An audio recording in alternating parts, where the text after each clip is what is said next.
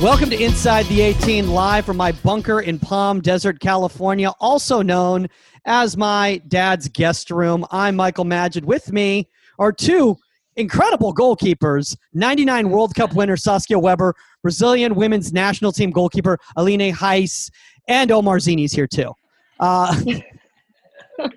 Yes, thank you for that. I appreciate that. Don't forget, the greatest goalkeeper coach ever. The greatest goalkeeper coach right. in the world. Ever. In the world, according to himself. Oh, my God. Look at him. Now I see you. I see you. That's cool. What you got going on, dude? We got to see. You didn't see the background? Not yet. Yeah. Can't see it? I can't see. I can't see it. Oh, No, oh my gosh. I see it the whole time. The connection comes out late in Palm Desert, so I think that's what happens. No, hold on. Delayed. So you missed it earlier. We were talking about the fact that my family actually splurged on an extra bandwidth just so that I can keep doing the podcast. They're like, nice. they're like, we can't have you just keep running through the halls, saying the internet's not working. We can't go on Facebook. We have to go on YouTube now. There's only 4 people on YouTube. So they ended up splurging on that. And now I think I'm okay. And I don't need to hear Saskia go, your internet is horrible. Your connection is horrible. I text you. Or you text me that. I text you. I'm like, oh. Yeah, that's right. You're more polite. You're more polite than that. Guys, this is absolutely awesome. I'm really excited about this. Before we start today's show, I just want to give a shout out to all the insiders out there who gave back to the GoFundMe. I know some of you guys know what I'm talking about. Recently, Omar had a situation where all his equipment failed on him. And right now with us goalkeeper coaches not really having much income coming in, we kind of needed the help and the support of the fans so that Omar could get back at it. And he does a lot of freelance work, and that's kind of how he makes his living. And you guys have been donating, and I think that's just absolutely fantastic. So thank you from the bottom of our heart for that. The GoFundMe is still going. I think we're getting close to $1,200 right now. The goal is $1,500. So honestly, guys, just big shout out for that. I know it kind of embarrasses Omar to talk about this on the air. When he found out that I had done this, he was like, "Oh, is this okay?" Because It's a weird situation. Yeah, it is. I mean, but the thing is, dude, is goalkeeper union. Aline knows this. We're all for each other, and this has been a difficult situation for everybody, right? For sure. And equipment's expensive. Yeah, it is. It is. Yeah. You can't just have one ball as a coach. You need a bag, and so on and so forth. So, and you want good ones. So. Good. Yeah. Thank you, everybody. Yeah. Sometimes you could have just one ball, but people judge you. Yeah. You need a lot of them. Well, no, hold on. I'm too old to shag. I'm sorry. I'm too old to shag. Yeah, it really depends who you're working with. And I need them because when I need a break, it's an excuse to go shag and take a walk. This episode's already is a classic. I absolutely love this episode. Oh my God, we just got a Brazilian just came on, Fred Bragaglia, who I butchered his name last time. He sent in a review. He's saying, awesome. Yeah, the best, clapping emojis, and then a bunch of Brazilian flags. So he's a great coach from Brazil. Very good Nice. coach. I'm glad he's with us today. Oh, that's awesome. That's he's a fan of the show. He reached out and he's like, I love hearing about American goalkeeping. And I was like, you know what? Then we're gonna have to bring some Brazilians on to share the favor here. By the way, quick shout out, guys. Jake Davis, Christy Escobedo, Rob Soler, Hector Castro, and Seth1971. Fantastic reviews. We honestly don't have the time to get to these. We really want to get into these questions and topics today. And we got a really patient one here from Isabel Palmatier, San Juan ECNL goalkeeper. And she is so excited, Aline, for you to be on the air. And she asks, has your mindset being a smaller goalkeeper as a youth, what types of challenges did you have to deal with in order to prove yourself to coaches and to colleges and all that? That's a good question. But I'm not sure if I'm going to be able to help her so much with that because, to be fair, growing up, I didn't know I was going to be this short. The point is, my parents are taller than me. I don't know what happened. I was supposed to grow a little bit more and I didn't. But what I'm getting with this is growing up in Brazil, I actually didn't play soccer that much, like on the field. I played a lot of futsal. So I used to do a lot of training for like on the field, but the majority of the tournaments, the majority of the games, I played futsal. So in futsal, there wasn't much of that mentality. Oh, that keeper's too short. You know, everyone was like, whoa, how quick that keeper is. And in futsal, that's the agility, the quickness. That's what amazes people, and that's what gets the job done. So when I was about 17, 18, that's when I started realizing that people were getting taller than me, and I was staying behind. And the thing is, like, I feel like in Brazil, they have the discrimination against small goalkeepers is actually really big. And when I got to college, the first time, it's going to be really quick, but a funny story. When my goalkeeper coach, I was recruited by the assistant coach who went to Brazil on a recruiting trip and saw me. But when I got to college, UCF, my first preseason day, and I met the goalkeeper coach, Donna Fischer, who is still my mentor to this day. Amazing person. We're very close. But the day that she met me, I was with the other Brazilian. So another Brazilian was recruited as well. And I was with the other Brazilian. And she looked both of us like from head to toe. And she was like, which one of you is the keeper? Because I was the short one. And the other one was like a little bit taller, but super skinny. Like didn't look like she was going to be a good keeper. And that was my welcome to UCF. And I'm like, oh man, this is going to be very interesting. From this first, that was like first impression. That's absolutely hilarious. And it's funny you said that about, like, I wasn't sure I was going to be this short either. Like, I honestly I didn't know that was going to happen. I think Omar was the same thing. I mean, Omar was like 6 feet tall at like 11. So like he just thought he was going to be like 6'7".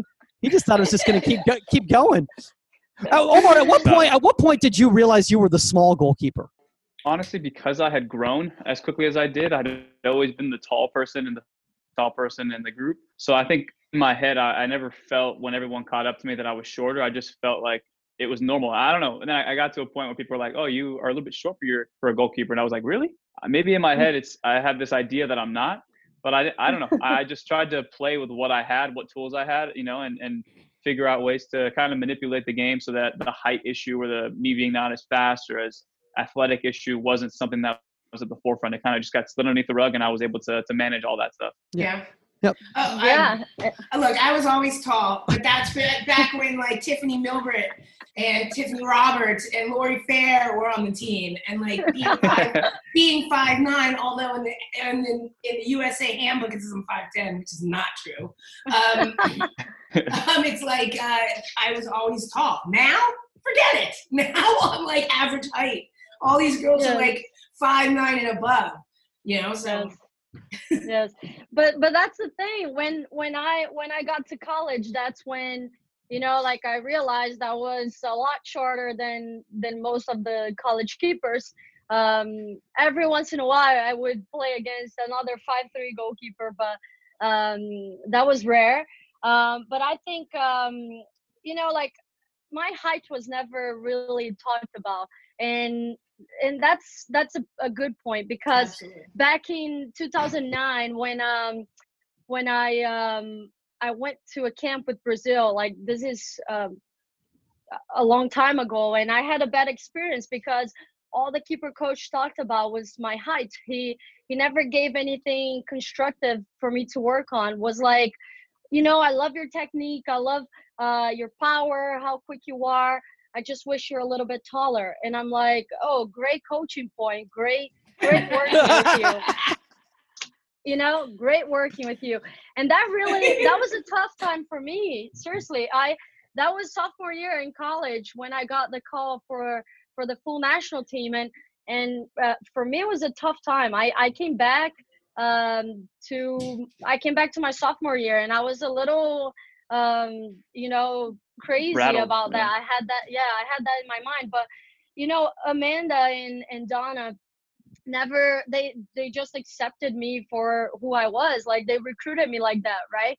And the conversation was always, how can we make you better with what you got? Like, you're 5'3", but you're better than other keepers in many things that, like maybe your height helps with that, with the quickness, and to be fair, like, when I realized my height was going to be an issue, I heard from Donna one day. She said, look, you're not going to change your height, so we're not even going to talk about that, but there's so many things that you can control, and there's so many things that you can improve. So just focus on the controllable, just focus on the things that you can improve. If you can be better than everyone else on your technique, on your power, on your explosion, then that's it for you. Like, what are you going to do about your height? Yeah. No, I had a coach tell me, just wish you were younger. So that was a good Wait, one. what? Are you That serious? was a good one. I was playing the best I'd ever played, and it was like, we're just gonna looking at some younger keepers. I'm like, I can't get younger. Like, can't do anything about that one. I had a coach just say, I just had a coach just say, hey, I just wish you were a better goalkeeper. That would have been a benefit to the entire team. If you could do that, that'd be great. There was a kid we played against at UC Santa Barbara, and I was a freshman. He was a junior, so I had to play him for 2 years. His name was Sam Hayden, and he was probably like 5'9", 5'10", like kind of a shorter goalkeeper. And everything in the scouting report was obviously, when you get a shot, try and put it into the corner. When you get a service, put it in the air. Let's see how good he is in the air. And the guy was probably the best timer of crosses I had ever seen. He was incredibly springy. He had his understanding of where his line was and what his range was. He really comprehended that so well, and his positioning was above any goalkeeper that I had ever seen at the time. So everything we had ever knocked on him in terms of his height and what his limitations could be, I think he reverse engineered and said, okay, what are coaches and other people thinking of me? How can I just cross all those boxes off so that there's no scouting report that can really come against me? And I think that is that's why I think, Aline, like you guys and Saskia too, Mike, maybe later I'll talk about you and your career, but them two for sure, they've really maximized what they had, because I think, I don't want to speak for you guys, but I'm sure you realized early on what you had, what limitations you had. And then from there, you were able to say, okay, these are my limitations. These are my strengths. How can I couple them together and make a complete goalkeeper of what I have? Speaking of that, I want to kind of get into today's topic, because it's really leading into this in regards to the fact is that sometimes when you have certain physical, let's just say, limitations, things such as technique just becomes so much more important. And one of the reasons, Aline, that I really wanted to have you on for this episode is because it's something that's so important, and I feel like there's not enough focus on it in regards to when you're working with youth, and that's set, shape, and balance. And one thing I really love about you, Aline, I think you have some of the best set shapes, some of the best stability when it comes to, how you contain yourself when a ball's coming in, all that sort of things. And so I was watching just even the tapes in quarantine, in such small spaces, you're just still like containing the ball clean. Your shape is nice and tight. It's just unbelievable. And the ball's being flown at you, and you're like 3 feet away in like a little tiny little hallway area. It was just amazing to watch. So guys, real quickly, let's start with everybody here. Does anybody have an idea, like for some of the people here that are listening that might be parents who aren't familiar with goalkeeping vernacular, sometimes they get a little lost, and I want to make sure that they're on the same page with us. So does somebody want to explain what set stance is and how that's different than your set shape? I mean, I think in terms of stance and shape, I think the stance, obviously, I've shifted a weird word, but I've shifted my stance as a coach now on what set stance is and what's optimal and ideal for every goalkeeper. I think before, I used to always say, hey guys, like I loved being narrow because that was to my advantage, because I felt like I was athletic enough to keep myself in this position of a narrow stance so that I could react to balls and have everything within like a range where I could step and go. Versus I've seen De Gea and guys who are probably a little bit taller who already have a natural wide set stance. And for them, because they're much taller and because they have a little bit more weight on them, they need to sink in a little bit more. And that allows them to, one, attack the low balls, but also create power and then attack the high balls. So I've shifted my stance on it from saying it should always be narrow it should just be whatever you feel is natural to you. So shoulder width apart if you feel that. If you feel like maybe you want to start narrow and then jump wide, start wide and jump narrow. Either way, I think as long as you have an idea of what it is that is going to maximize, again, your skill set and your toolbox, then you got to really have trial and error. And I think for you guys as well, I'm sure coaching wise, it's important to allow those kids to have the trial and error. And one last thing before I'll let you guys go, but well, you just froze, so that was literally your last. Before the quarantine. Oh. Dude, Omar, you just froze. Can you hear me now? So funny because you went one last thing and then I'll let you guys go, and you literally froze, and it was like like that, and I guess that really was his last thing. Real quickly, I just want to explain to parents: set stance is how you stand as a goalkeeper. Your set stance is the way you're standing in the goal. Aline, your stance is obviously not a wide David De Gea type stance. How did you kind of find your stance? What was comfortable for you? Well, to be fair, I think we're talking about, I get what Omar's saying and the idea of, okay, the narrow stance might not work for everyone, and we see great goalkeepers having a wider stance. But I think this is from like me playing, so my experience and from everything I've learned. I know like goalkeeping, there's so many different philosophies and there's so many different, you can do things different ways, but from what I've seen my entire career, we've always talked about, your feet should be shoulder width apart to start with. And I think that's what gives you the most power. That's what, I think when you're too wide, you lose quickness. And when you're too narrow, you lose balance. So, I mean, it's finding that perfect 50-50 balance where your weight is good on both feet. So you're not putting a little bit more of weight on your right or left. So finding the 50-50 balance, and then making sure that it's shoulder width apart, because like I said, too wide, lose a little bit of quickness, and then too narrow, you're a lot of times you don't have balance, you lose the balance. So that's what has worked for me my entire career. I haven't, since I started playing, I haven't really changed my set position, my set stance. And I think for most of the keepers I worked with or I've seen playing, I think that's what works best for them. I agree with you 100%. I think that, and we've talked about this before, I think too wide of a set stance, you might be able to get away with it if you're really, really athletic, but I think you're going to lose power. You're not going to get to those lower balls bending away. Like, think about that. Think about how to move your body from too wide of a set stance. Like, it's difficult. You kind of can end up more flat-footed for balance. And then if you're too narrow, I agree too. Then again, where's your power coming from? If you're too narrow, how are you getting that push off? You're going to have to take an extra step. You're really not going to get your power step in there. It's too narrow. And yes, I think that there's a window.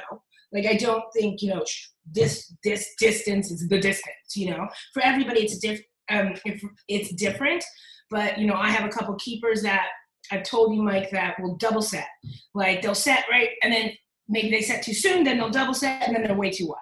And they can't get that movement in. They can't get that lateral movement in. So I do think there is a range. I do. I agree with you on that. You know what's really interesting is that this reminds me of the fact that when I was a younger goalkeeper coach, I used to try to, and I spoke about this in the last podcast with Peter Mellors, that I used to, try to get goalkeepers to do it the way that I wanted them to do it rather than find what works for them. Right. And I think when it comes to set stance, I think as a child or a young goalkeeper, I don't want to call you a child, a young goalkeeper, a developing goalkeeper, you want to try a bunch of different set stances and find what works for you and find what's successful for you. And usually what's going to be successful for you is going to be what your body naturally wants to do to maintain a strong median and balance and all that sort of a thing. I know personally for me, it's based on my hip structure. And I feel that if based on my hips, if my knees buckle in, I'm done. and I've got a little bit wider hips. So I'm going to make sure that my knees are out a little bit like that. And I'm trying to do it while I'm in the chair right now. It's very difficult because you guys can't see it. And I don't know if anyone... But I guarantee you, I look at it like, this is an analogy, but look at it like surfing. If you're learning how to surf, right, and somebody's teaching you on dry sand and they teach you how to pop up, okay? So you either figure out your goofy foot or you figure out your regular foot, right? So they teach you how to pop up. You automatically go into a certain position to balance your body on a surfboard. If you can pop up and do that in soccer, like that's your gait, that's your balance, right? And I do think some of these kids look at De Gea and they look at people and they adopt this wide stance because that's what these players are doing. And I guarantee you, pop up, do a little surfer activity, pop up, and here you are. You're going to be shoulder width apart. I totally agree. And the point is, yes, there is a certain range because everyone's body structure is different. So it's exactly what Weber's saying is like, okay, we got to, on training, when we're doing stuff, we got to find what's comfortable for you, like you said. But I do think as well, it's hard when you're dealing with an athlete, let's say an old athlete, like 31 years old. We're looking for younger people. That's me right now. I always look for ways to improve, and there's certain things I think I need to keep improving. But there are other things that I'm just not going to change it by now, it's part of me. It's what's comfortable. So if it's working for me, why change it? So maybe that's some of those goalkeeper coaches out there, like De Gea's goalkeeper coach. What is he going to say like to an elite player like that, But I am of the opinion that, it's okay. We saw it. It was a cute picture. Yeah. It was a good shot. So I am, my opinion is, what about, right, if, I don't know, like goalkeeper coach can go to the gym and say, let's try this, and I'm curious to see how much power maybe he would have. You know what I mean? Like he's already athletic. He already has power. It works for him because of everything he has going on. But who knows, like, if he can narrow that a little bit, if that's better for him, if he's going to be even better, Yeah, we don't know. Yeah, no, I mean, I had to, like, even with our keepers now, like, I've had to work on their set position, their stance, like, and their body weight and everything like that. And they are still young enough, and I agree with you, 17, 18, 19 to 20, to change habits. It is harder as you get older. It absolutely is harder as you get older. I want to talk about this with Omar here because Omar actually, and guys, if you haven't checked out this video, you did one where you were actually talking about a wide stance and you were breaking down the difference between a narrow and a wide stance, which was really awesome, by the way. And you did it with cool little arrows and all sorts of fancy. You're so good at that. I think one of the difficult things a lot of times that goalkeepers have is that they try to find a good set stance, but yet they feel like they're not dynamic if their stance is in a certain way. How do you stay dynamic? You're talking about you guys were talking about the double jump, double set, and all that sort of stuff, the pulsing, all of that. Is that something you recommend to keepers? Is that something that's just personal? What do you think? It's for Omar. Sorry. No, Alina, you can. This is your episode. It's your day. Yeah, you're the guest. You're the guest. Yeah.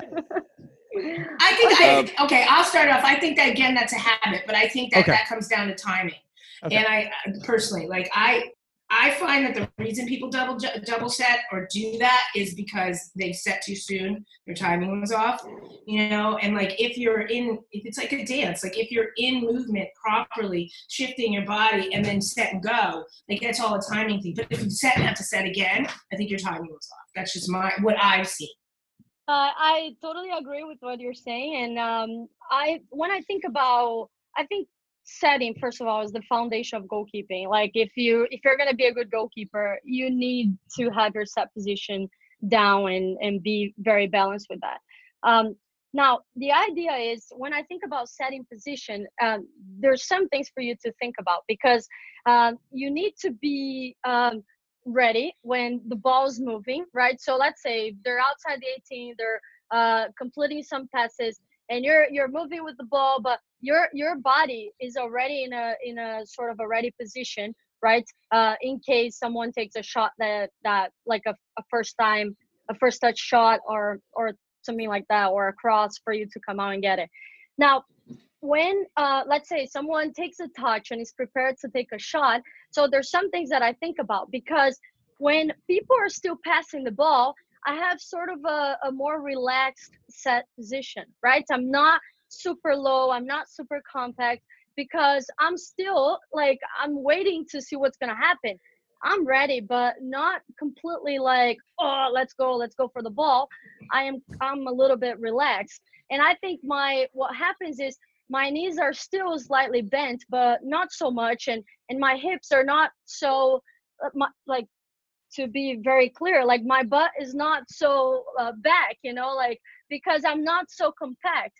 What I'm trying to say is there's the relaxed set position, and then there's the compact readiness. And that's when a shot's about to be taken. So it's a split second before the shot, and you're in your set position. You get even, that's what I do and what I teach. You get even lower a little bit, not super low, but you get ready to explode, because you're going to have to take a quick shuffle, or you're going to have to take a power step and go to the ball. So I think when we're talking about setting, it's a little bit broader than that. And that's why I'm bringing this up, because it's what I think about when I'm playing. I'm relaxed, I'm ready, but I'm relaxed, and then I'm compact right before the shot, and I explode. I mean, oh my gosh, I didn't even think about that. Yeah. That's incredible. And Omar, I think you got a new breakdown video right there, dude. Aline in her double set and how she does it. Do you want to add on to that, Omar?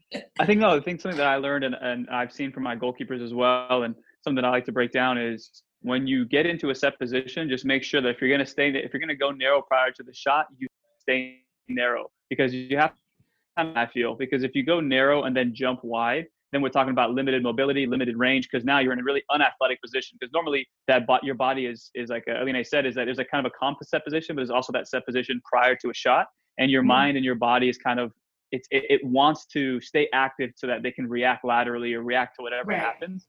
And so your body is kind of going into this like freak out mode of, okay, I'm ready. And as a shot comes, that pressure needs to be released somewhere. So what ends up happening is you end up jumping wide and releasing it there. But now your range is only as far as your arms can reach. And if you want to like bring that leg back in from it being too wide, you have to tuck it in, and you're almost going to either sweep your leg and then again still limit your reach, or you're going to step it in and then step out. And by the time you put that foot in to plant, it's already a second too late and the ball's already behind you. So again, I think it's about trial and error, and as coaches as well, just saying, look, you can try this out. Just let me know what you think. Let's have an open discussion about it. But I think what people need to realize is we're talking about split seconds. Okay. Yes, and I think that's what the important thing is. Like when Alina is talking about when she's moving with the ball and she's ready to set if something happens, but she's still moving with the flow of the ball across the top of the 18 and following it. When we're talking about a set position, when somebody's about to shoot, it's a split second. Your movement, you're taking a pre-stretch into that set position, and then you move with the shot. And it's like, boom, it's really quick. It's not, here I am, I'm set. you know what I mean? Now shoot. You know what I mean? Exactly. Because then you're stagnant and you get no explosiveness. So I just want people watching to realize this is like, it's a rhythm. It's boom, set, go. You know. Yeah. So we talk about surfing. We always talk about different sports and how they all kind of align. If you think about tennis, I think exactly. Yeah. And they call it the crow hop. So it's kind of like the kind of thing. And same thing when it comes to the serve. Like you don't want to be in a wide set position and stuck, because now what ends up happening is when that ball comes to you, it's going to be kind of an unathletic movement, because your body's going to be wanting to go this way or this way. And like Aline said, sometimes that weight can be awfully it needs to be evenly distributed, but sometimes it can be awfully distributed because of one foot getting more weight than the other one. So I think it's important to, like we talk about the arm swing, that's a skill set. The little hop is also a skill set. That timing is absolutely everything, because we talk about it's constant repositioning. So you're going from point A to point B, and you can't take too big of a stride. If it's like 1 to 3, you can't go from 1 to 3. You have to go 1, 2, 3. So at least if you needed to go back to 1, you're not at 3 and having to jump back to 1. Does that make sense? So it's just kind of like that. Real quick, can I show you guys a quick video that it's funny. I actually did this video. Is this just a promo? 3 years ago. No, but he's going to do video. We haven't done this yet. We haven't done we haven't. This is going to be fancy. All right. We're fancy. I did. No, I did this video 3 years ago, and it's of Robles, who's on Everton. He's playing against, I think it was against Liverpool, and I want to show you guys on 3 of their goals, he's not set at all. Okay. So I'm going to share my screen and. Oh God! Open system preferences. Okay, you guys can keep talking. I have to let it. Well, I'll tell you that. An end all be all saying from Tony to Chico would have always been like, it's better to be set and out of position than moving. Period. Yes. You know, because I can do something if I'm set, even if I'm out of position. If I'm moving, I can't. If I'm moving the wrong direction, if I'm doing this, if I'm not set, if I get that pre-stretch and that set in, even if I'm out of position, I can react. Oh, here we go. Here we go. So here comes You guys this can see video. my screen? Yeah, we can see it. Fancy. We're fancy. Look at this. Okay. Webinar. Just, you can just watch. He never sets. He's always moving. So like if you just watch his feet, Yeah. right? Yeah. Just And that's exactly all he can do. Watch the ball go in. Exactly. So he should have set there. And so, yeah. And he's still moving to the near post. so I was like so surprised as a professional goalkeeper, 3 goals in the exact same game. And look Look at that. that. Did you see that giant pre-stretch, that huge jump, Yep. and he's straight up in the air? Oh, you Okay, know this was the worst one. Okay. This was the worst one of them all. Whoa. Just watch it. Joe Robles is never going to come on the podcast, by the way, after this. I'm sure he knows it, but look how upright he is. And look, he's on his heels, where his weight is and balance. Yeah. Yeah. There you go. That's a good example. No, Yes. I want to ask Aline this because, one thing I really like about you, Aline, is that despite the fact that you get down, you get set, and you pulse and go into that power type of thing, you're able to maintain balance so that you can change direction if you need to. And I think one of the biggest issues that a lot of young keepers have is when they try to do a double set is that they already are moving in one direction and then they can't adjust. So what advice do you kind of give goalkeepers to be able to maintain that balance yet still have that power? So going with everything that we just said, I think. Sorry. Sorry. Okay. I love this show. We have another guest.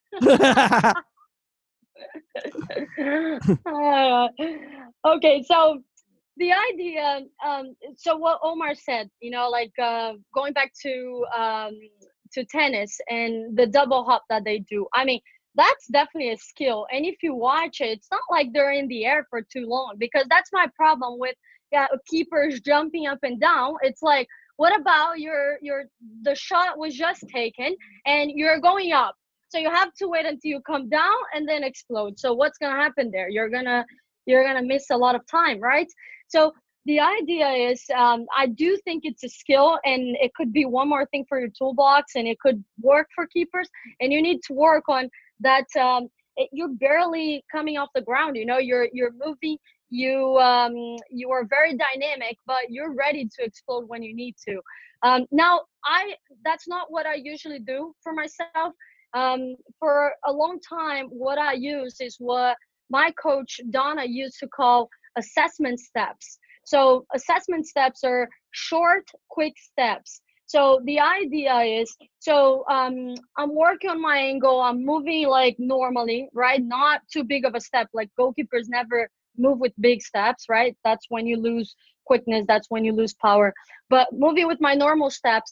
And then when I see that, I'm watching the player, I'm reading the player, and I see that they just took that touch and they're about to plant their foot to take the shot, I enter what I call the short, quick steps. So it's like I'm still moving slightly forward, trying to cut the angle. And that movement forward actually helps me keep my balance. And then a split second before the shot, I have to be still. That's the most important. I cannot be moving. I cannot be taking small steps or big steps or any steps. I need to be still, just like when we saw in the video, the keeper had no chance whatsoever of making those saves, only if the ball came and hit him. Yeah. But I think, anyways, I think that's the biggest thing is everybody has their own. Nobody could What's hear me. happening? I had it on mute because of the dogs. I was like talking away. Wait, were you talking, Sauce? I was totally talking Oh my away. God, that is hilarious. Sorry, go ahead, Omar. Go ahead, Omar. No, I think one of my goalkeepers actually, I said before the quarantine, he reached out to me. Actually, no, he reached out. We were on the field, and he said, hey, do you think as you get older, do older goalkeeper coaches like advise their goalkeepers to change their set stance? And I said, no, but I think there's a discussion that needs to be had where obviously I allude to you guys who have played at that next level where it's like your body changes, and as it changes, you have to adapt. And I think as you get older, whether it's a young goalkeeper who's hitting a growth spurt and has to adjust to their set stance because of their height or their increased agility or whatever it is, I think that is super important too, where it's not like you get this equation, you plug it in once and that's going to be it for the rest of your life. It's more of like you have more of a formula, and that formula is constantly evolving and constantly adjusting, and you're the one who has to keep adjusting the numbers and the formula yourself. So I think that's important too, where like there's never going to be a specific answer. We're not going to give you like this is the exact way to do it and then you're going to have it for the rest of your life and it's going to be something that's never going to fail you. But it's more of like as you get older, and I'm sure I've seen with Buffon and Casillas, those kind of guys, especially Casillas, who's not as athletic anymore, he's had to change his starting points, his set stance, his set shape. He's had to change so much to adjust to his new toolbox. So it sounds good for you. I mean, as you got older in the game, did you feel like that was a constant conversation you were kind of having with yourself? I mean, I suppose, yes. Maybe there was some positioning change. What is going on? Maybe there was some positioning. That's Coco. Maybe there was some positioning changes, like depending on distance, and my explosiveness might have slowed down. I mean, I think I retired before I really slowed down. But I think yes, I agree with that. And I think Mike and we talked about that over the weekend when we were having a meeting with some goalkeepers about like Timmy Howard and how like there came a time where he had such a high set position. I know I'm getting off track, where he needed to back that up, where he needed to maybe reassess it because his speed, his explosiveness had changed. But I do think that there's not like a set way to do things properly per se, but there are definitely some ways to do things wrong. And I think, that's across the board. And I think that like in the video, when he's coming across, had he had short steps, had he been, should I set, instead of just trying to, it's obvious he's trying to move towards the near post and get into position. And instead he gets wrong-footed because he's still moving. If he would have done short steps, if he would have been like in that, am I going to set, he would have been able to set and maybe come and redirect his body and go back. Yeah. So I think there are absolutely wrong ways to do things. You know, it's really interesting that you bring that up, because I feel personally that I've changed my set stance as a keeper. Not that I've played at the level of Saskia or Aline or anything like that, but I have changed my set stance just in regards to things such as like, okay, well, I've got an injury. Like I have a labral tear on my left hip. And because of that, like I don't have the same type of fluidity and mobility that I used to in that left side. I had a left ankle, I had reconstructive surgery, and my lateral movement changed and stuff like that. So I noticed that my stance changed. Aline, did you ever notice that with any injuries, or Saskia with any injuries, that your set stance changed because of that? No, not really. I mean, no. I mean, I think my biggest thing probably was I had knee surgery before, like 2 years before the 99 World Cup. It wasn't like an ACL or anything. It was like this random thing. But I mean, I had to work hard to get my strength back to where it needs to be. So I didn't have to alter those things. And, my set stance, my, how I moved and stuff like that. That came with rehab. Yeah. Aline? Yeah. It's very interesting that we're talking about this topic because, and this is funny because off the bat, you're like, Aline, I want to talk about this. So you didn't even get any info on what was happening during my season. But I think, so in the beginning of the season, I had a struggle, like some struggles with my hip flexor. So, it wasn't an injury that kept me from playing, but it was bothering me. And I realized that, I didn't realize, and that's why, thank goodness, I have great coaches that can help me. Because when you're playing, it's like, it's so hard for you to see things. But with time, because of my hip flexor, I think my set position started getting higher and higher. And I wasn't doing the compact set position. And then I started realizing that I didn't have much more power. And I thought really I was getting old, or you know, like maybe I needed to do some more strength training or work more on my power. You know, like during that point of my season, I was like, oh my God, I'm not the same anymore. Like, where's my power? And I actually, you know, I called Donna all the way in America, all the way in Orlando. And I said, look, I need your help. I don't know what's going on. You know, can you watch some of my videos and some of my games and see if you can tell me anything? And the first thing that she said is like, why is your set position so high? Like that's not the linear that I know. You know, your set position should be slightly lower, and then right before the shot, you should get compact. You should get a lot lower, so you have the power. So she said, it's not that you're not strong anymore or you don't have power. It's just like the way you're setting, you're not giving your body a good chance for it to be successful. So you're not setting for success. And this is, I'm talking about this past season. So like I'm 31, playing for how long? And I think this is a testament for how important it is to continue to work on the little things. It's like, it doesn't matter that I play in Spanish first division, that I'm with the national team. I found myself working on my set position again. But and I agree with that 100%. Like, and sometimes coming off an injury, there's also something up here. You know what I mean? Like, if you know your hip flexor hurts and you're babying it, my knee, like stuff like that, then you're not going as deep because there's something in your head that's like, you know, and so you have to retrain that. But you constantly have to train. You constantly do. On your footwork, on your set positions, on the basic stuff, on your balance, on everything. Yes, so important that your coach, who is with you every single day and training you, it's so important that you remind your keepers of that. You know, and that's something I had here. It's like my coach was thinking about all like these great saves and, you know, oh, we're elite goalkeepers and we need to be working on, you know, 90 saves. Exactly. And I'm like, no, but that's, and I had to. He's a great guy, and I think we both have grown with the season. And I had to talk to him about, look, like every elite goalkeeper, if we don't have the foundation down, if we don't work on the basics every single day, and you need to be reminding me of those things because I'm not watching myself, I'm just training. So I really miss that, you know. So I think this says how important it is for the goalkeeper coaches out there to be looking for the simple things, the basic things, because you know, sometimes we forget about it and sometimes we don't do it, and you need to remind your keepers of the little things. And when Donna did that, and it was like magic. Like the next game I had was so much better. Like you see the improvement right off the bat.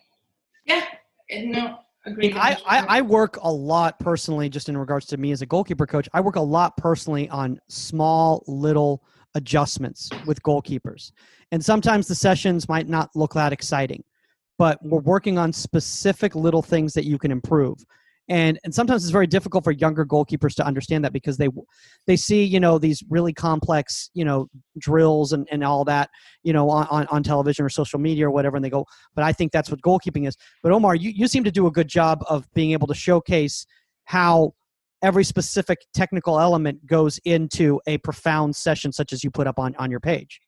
Yeah, and I think, again, that's my evolution as a coach, where I used to try to make everything so perfect, which wouldn't really expose any of the issues. And I think, again, that has to do with, I mean, I wanted people to leave my sessions feeling comfortable, feeling confident, but the real improvements, like Elena just said, is just kind of like you have to be able to have your coach expose those for you. And then you guys have a collaborative conversation. And once you have those conversations, then you guys can have like action items of how, you know, what it is you want to improve. But until you expose those faults or expose that what you see from De Gea is not your body type and you can't do that, they're going to keep thinking that, and their best teacher, their teacher is going to be the game and not something that you can control in a setting. But real quick, I want to show you guys another video. I have so many clips, guys, and I have so many things that I remember from like specific moments of this, and I want to show you guys this. This is 2016 or 2017, the FA Cup final, Arsenal versus Chelsea. Okay. And Ospina gave up this goal. He was too wide. And because he was too wide, he couldn't get his arms activated outside. And you guys, again, it's Diego Costa shooting from about 9 yards away. And if it's so close that maybe that adjusted what he thought in his head. But let me show you guys, and anybody who's watching, let me see what you guys think of this. Just watch how wide he is, and he can't pick up his feet. And because of that, he's like slapping at the ball. Yeah. So let's see. Hopefully they show the replay here. Just watch his legs, how wide he is, and he can't move. Yeah. Yeah, And that's exactly what I was talking about too wide of a stance. There's no power there. You can't react. Your balance is off. Get up, anybody watching, and stand that wide. And then tell me if you can move quickly laterally down to the ground. You can't. You can't. It's like you have to try to kick your leg out from under, and just that motion of kicking your leg out from under takes the balls in the back of the net. That, as opposed to a smaller stance, and now your hand can go down, and now you can get down. You can't. I challenge anybody. Just go try to dive over there if you got wide. Well, also when you're in a balanced stance, you can have clean, small steps when you're regarding to your footwork. When you're in a big stance like that, you physically can't, because you're not. There's no way for that next shift step to be balanced with the other one. You're always going to go one big step, and then you're going to lock your weight. Yeah. Well, and can you tell me, in that kind of a stance, is your weight forward? How can you have your weight forward? You have to be more flat-footed in that stance, which means you're not attacking the ball either. So. I want to talk about this with Aline in regards to shock absorption. Again, one of the activities that I saw you doing during quarantine was just a simple handling activity. With shots coming at you from one time, and your window was nice and tight, and your shock absorption was nice and tight. One mistake that I think a lot of goalkeepers make in regards to their stance is because their stance is so rigid, it disallows the shock absorption for them to be able to clean handle the ball. Is that something you see too? Yeah, that's a very good point. And I think what helps with the shock absorption is the idea of, okay, your head is slightly forward, so your hips are bent, right? So if you're rigid with your hips, you're not able to do it's a slight movement for shock absorption. The other thing that really helps me is exhaling when the ball hits my hands, because that when you put your air out, so sometimes goalkeepers hold their breath, right? And then when they catch the ball like this, they're so rigid, their muscles are so tight that it's very hard sometimes to hold on to a hard shot. So when the ball's coming, I always make sure that, okay, ball hits my hands, and I think it's already automatic in my head. It's like, okay, exhale, because that sort of relaxes all of my upper body, my traps, my arms, and I think I'm just able to hold on to the ball better. I agree 1,000%. I find also that a lot of kids, I always use this, Coco agrees. I also use this, don't let the ball play you. Do you know what I mean? You have to, like you said, you have to kind of work with the ball. And, it's not an over-exaggerated reach and catch, but you have to kind of meet the ball and then have the shock absorber. You can't just be here, get to the ball. Don't let the ball hit you. You catch the ball. And that's what I try to tell our kids. You catch the ball. Okay? Saskia, that's exactly it. What I was going to talk about next, it's the mentality. A lot of coaches, they train their keepers to be shot blockers. Boom, boom, boom, boom. Block the shot. And you're giving up rebounds. You're giving up corners. And I think the mentality is the number one thing.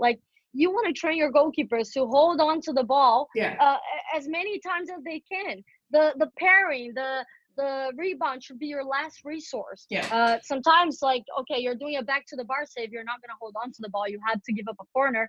But most of the times, it's the mentality thing. If you train your goalkeepers like Saskia is talking about, attack the ball. You own the ball. You attack the ball. You're not letting the ball come to you. I think that could be really helpful. Mike, just one thing for both of us. I mean, all of us have been college coaches, and I think when I was younger, one of the reasons why I thought I was a good shot stopper and why I got better at my set shape and all that stuff is because we used to do something called shooting clinic. And Mike, I'm sure you know this from Sharif. And it was the keepers it would be free for goalkeepers, but the shooters had to pay, and it would probably be like 15 or 20 shooters, and the coach would drop the ball from different angles and have 1-touch finishing, 2-touch finishing, overlap finishing, and like half volleys, full volleys. And I remember I would step into those exercises, and obviously once you get scored on, the next goalkeeper goes in. But it was just I started finding different ways to, okay, if they're a right-footed shooter coming from my right side, if they're probably going to bend it to the far post, I'm not going to go there early, but I know that if they go far post, I'm ready to shuffle and then tip over. Like, I'm ready to go. So I just started figuring out different things in the game. And I think for us college coaches, I tell my goalkeepers all the time, like, yes, when we get into shooting drills with the team, there's going to be times where it's not going to be functional for us, but can we try and use this time wisely? Can you step in this, stop, this, cut back, and just focus on the movement? Can you just focus on your prep set or your preset, play around with different things and see what works for you? Maybe you don't like to be so high. Maybe let's try and create some depth on your line because it gives you more time to access your shot stopping ability. So I think there's still time for these goalkeepers, whether it's in a college session, training with their friends, go out there and figure out ways to accumulate data to in your own head to go, oh, I tried it wide from this angle before. Okay, maybe I'll keep it a little bit more narrow, but I know that if it goes to my near post low, I can sweep my leg quick because I'm narrow enough to sweep. You know what I mean? So there's different like data points that you can start accumulating as a goalkeeper. And so in these little exercises that you do in college, they shouldn't just be a waste of time. You should go in there and try and have action items that you and the coach can kind of discuss. And then from there, those discussions will lead to like more thought-provoking from them. And then once their thoughts and their kind of ideas start creeping into their mind, they can really become students of the game. I want to bring up one thing real quick in regards to, we've been talking about a low set stance. And I think one of the issues that a lot of kids have, and that's why I want to address it right now, is when they think setting low, they think shoulders forward, head forward, going with their back, using their lower back, as opposed to actually look at using their hips and their glutes to drop down and get into a quarter squat shape. So Alina, you're really good at this. Can you kind of explain what that low set looks like so that people can kind of know what I'm talking about? Mainly, I'm just talking to all the kids that I train because I want them to hear it from so that they know that I'm not just making something up. Well, I think when you think of a good balanced set position, like I'm trying to get set right here. But you think about your shoulders, your knees, and your toes. Sort of they're aligned vertically, like. It's like a vertical line that crosses like your shoulder, your knees, and your toes. And that's when you know, okay, this is the first thing here. I got it. I'm balanced. And then your head should be slightly in front of it, right? So it's not like, that's the thing, like what you just talked about. Some keepers think that, okay, I'm gonna get low, I'm just gonna move my shoulders forward, right? And that's not the vertical line that we're talking about. Your shoulders should be on the same line as your knees and your toes. So I think that really helps to paint the picture for the goalkeepers. Because sometimes as well, not the older ones, but I've seen really young keepers getting lower by bending their knees so much that it's like almost in front of their toes. It's like squat. So yes, exactly. So that's the idea. It's like, okay, one vertical line, toes, knees, shoulder, head slightly over, your glutes sticking out, and I think that's a good set position. And reminder, this is in a split second. So all you goalkeeper coaches out there, it's not like, hey, get in your set position and have the kids stay there for like 2 seconds or 5 seconds. Nobody does that. No. This is movement, footwork, set. You know, I can't stand when I see goalkeeper coaches and they're just having kids like and they're having them move around the grid like that, but it's like it's not natural. I think exactly. I love that. It's like shuffle. They're like shuffling across 18 yards, the ball. Yeah. And I'm like, who moves like that? Crabs. And I tell my kids, I'm like, can you just get to that position as fast as possible? And then your last 2 steps, maybe into a shuffle and a set. I go, this isn't like, we're not doing basketball line drills. Like, you're not, it was like, and I'm just like, okay, like the ball passed you like 10 minutes ago. Like, you can't move so fast. So Mike, that's yeah. But Mike, I think that goes back to like our recent conversation about I call it fast approach, slow arrival, and a lot of people go like fast movements into slow movements. But I think there's different ways to get into set positions. And I think that's also a talking point as well. Like you can get a straight on like set position where the ball got swung from one corner of the 18 to the other side, or like, from corner of the 18 to a shot up top. Yeah. That's a slight movement. And then from there, then sometimes you have balls that are, you show at the angle for a shot, and they ended up cutting the ball all the way back to like the PK spot. And you either have to turn, cross step, or like turn and then one quick shuffle. But like while you're on the move, like you said, Lena, early on, like the most important thing of anything for a goalkeeper is getting set. So whether you're on the move, everything that we're talking about technique wise, and like everything we're talking about, like, making sure you're narrow versus wide, nothing is going to be able to happen unless you slow your body down on that movement to allow that technique to come to the forefront. So I think that's important, that you couple the movement, but also coupling that technique that we're talking about.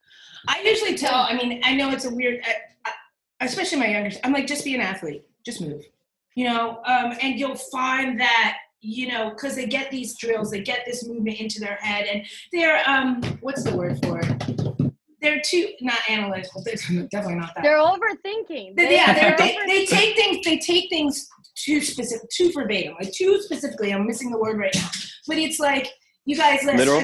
Yeah, too literal. Thank you. And it's true. They take things too literal, and it's like, okay, we're gonna work on, shuffling or whatever, and they'll shuffle. Like, and you're just like, I need you to be an athlete. How would you move? How would you flow and move to that position to get to a ball that just went from there across to there? How would you do it? Just go. And then as you get there, and you'll find you have the natural ability, you're going to, get there as fast as possible. And then you slow it down, and then you go into your final two steps, But they're so literal, and you have to kind of break that concept of it. And it's funny to watch sometimes. Exactly. And then talking about like training, the set position. So the set position that I just explained, the split second before the shot's taking.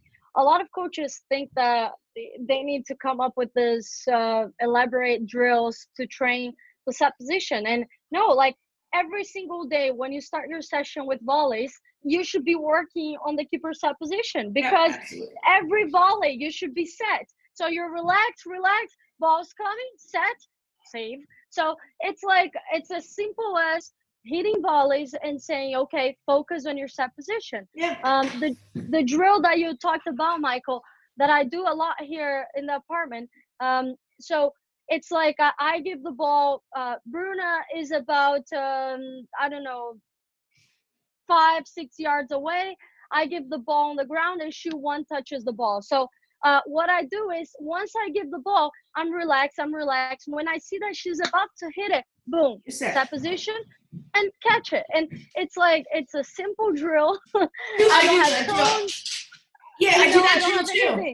do that drill too. And sometimes because it's just like you're stealing a little bit of space when you roll it back, if you're outside as well. So you're stealing space. You're not staying where you are. You roll the ball back. You take a preset. You steal a little bit of space. You set, you catch. Boom, boom. And sometimes I will evolve that. If I back up, I'll evolve that into I'll touch it left or right.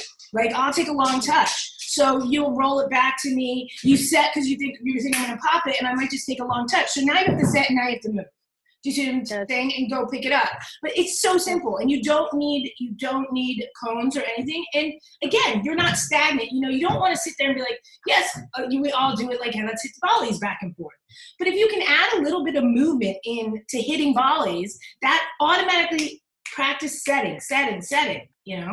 And it also keeps them active, because the worst thing I see is like when a goalkeeper coach goes, all right, guys, hit 20 volleys, and it's just a bunch of dudes or women standing there flat-footed, and they're just kind of just catching balls here and there willy-nilly, and like their arms are locked, and they just don't care, and they're just kind of just going through the motions.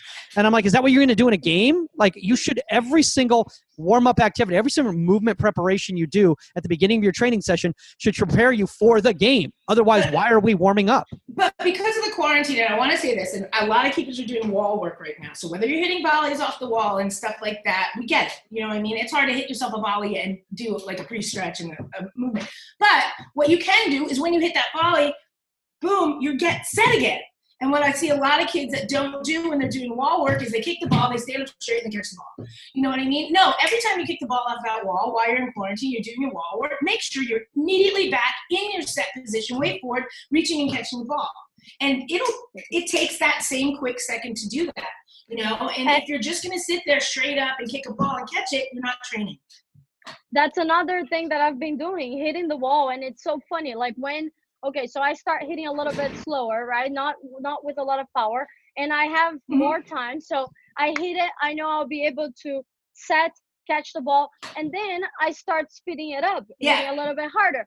And sometimes, like, I get to points that I'm hitting so hard that I have to hit and get set so quickly. So fast, and it's tough. It's so tough. It's a great work. Yeah, I tell my keepers do start at 10 yards, and then if you want, come in.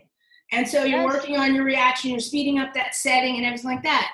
But if you're not doing that, keepers out there, and if you're just hitting the ball off the wall and catching it, you're not in set position, then you're chaining bad habits. Period. So speaking of quarantine, I want to ask all three of you guys here in regards to this, because I think something that a lot of people have been focusing on during the quarantine time is a lot of performance enhancement in regards to how they move their bodies and all that sort of stuff. And one thing that I think is so important when it comes to when your set shape and your set position is flexibility. And you can't and one of the reasons I think that a lot of kids have trouble getting down and getting set low is because they don't have that hip flexor flexibility. So if anybody here wants to kind of like elaborate on that in regards to how beneficial it is to work on that flexibility so you can really drop that butt like Aline was talking about and get set. Well, I'll tell you right now, I will say, as I got older, that got harder. And I've always said, look, I hate yoga and stuff like that because it hurts, but you guys, you have to stick with it. You have to be flexible, because it leads to your agility. It leads to all of that. As I got older, I had lower back problems and stuff like that, because my hamstrings were tight, because my IT band was tight, because it wasn't as flexible. And so, I mean, it's as simple as that. While you're in quarantine, I'm serious, put on a yoga video twice a week and get your stretching in. And all soccer players are at fault for it. We all end practice. We're like, all right, kids, see you later. Or, okay, I mean, college is different, obviously. You know, we've got trainers and this, and people are stretching them, and everything else is going on. But for the average person and for the kids that are training, get it in, because you'll definitely, your career will last longer, I think. And it's important for everything, for your stretch, for your pre-stretch, for your setting, for your ability to explode and balls you can get down to, bending over, everything. So.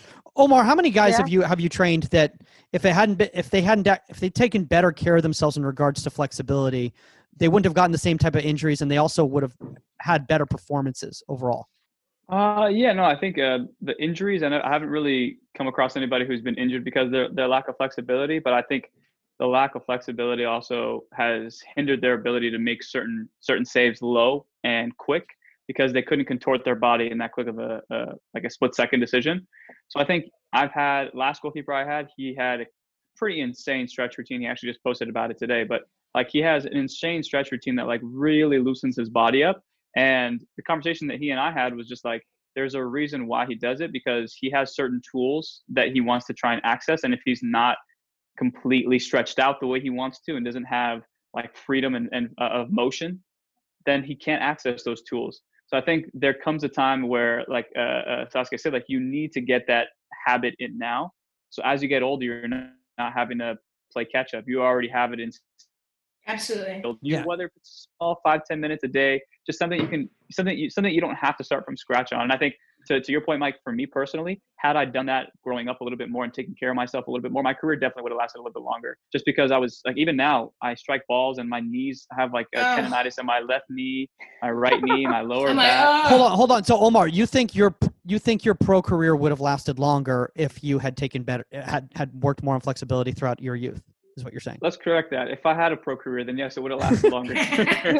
No, but I think even in college, I think I actually just kind of had this realization with myself, is that my line for my threshold of where I want to get to physically and mentally and all that stuff in terms of soccer and getting fit is not horrible, but it's not at a point where I can keep pressing on the gas and keep trying to get better.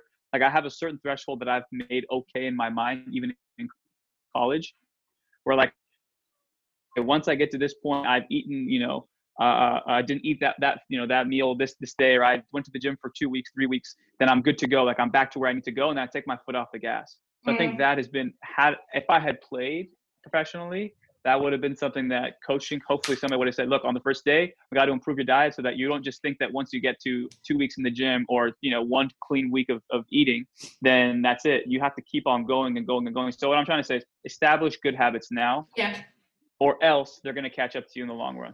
By the way, Omar, I just want to let you know that going on pro trials counts as being a professional if you know what it's like to be. Yeah, when you talk to other goalkeeper coaches, they'll call themselves professionals. So just know that. So. No, I keep it real. I think just as important as the flexibility is something that has been really teams are really working on. It's the mobility. So we talk about flexibility of the muscles, but then you got to think about the mobility of the joints, which is so important for goalkeepers. If you don't have good shoulder mobility, if you don't have good hips mobility, knee mobility, and even ankle mobility, all of your technique is going to suffer. So I think nowadays, there's so much information out there that if you are interested in evolving and getting better and improving, you can go online and there's simple things that you can find that are going to help you have a good routine, good habits for your career to last long. Because just like Omar said, it's not only about flexibility, it's not only about mobility. I think when you think about an athlete, there's so many factors that play in, and there's so many things like your nutrition, your sleep quality, your recovery afterwards. So if you can have those good habits when you're still young, right, it's a lot better than if you wait for you to start behaving like an athlete when you're 30 or older. Yeah. We've been going over an hour now, guys, and I appreciate everybody taking that time. So we're going to start wrapping it up here soon, so we have a nice, tidy podcast for everybody. But before we go, there's a couple things I want to do. One is I want to see if anybody out there has any advice for any goalkeeper coaches out there who are working with kids who are having trouble getting in a good set stance. What activities you would say for them, or just a general thoughts on what they could say to convey that information to the goalkeepers.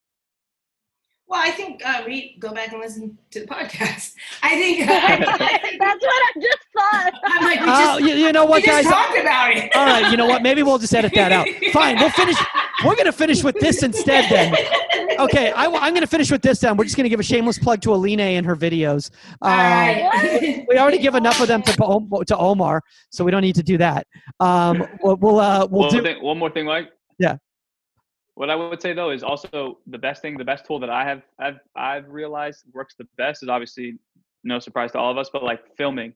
Like I have my GoPro out there, I have my iPad out there, and I show them exactly. Yeah, I show them exactly what it looks like. I'm like, look, I haven't had one not recently, like a year ago, but I had this kid who every time he had a shot, he would jump into a wide stance and he would literally just like swing at balls. He wasn't the highest level goalkeeper, but I'm like, even though you're not that high level and you're wait, hold on, he would swing at balls like this? Because he was so wide that he didn't have the ability to dive, and he would just try and like reach it with his arm. So anything that was just slightly out of his reach that he couldn't get. So I showed him the film and I said, look, I don't care if you're playing high school, whatever, like no one likes to concede goals and everyone likes to play well and feel like at every opportunity they can make a save. So let's look at the film.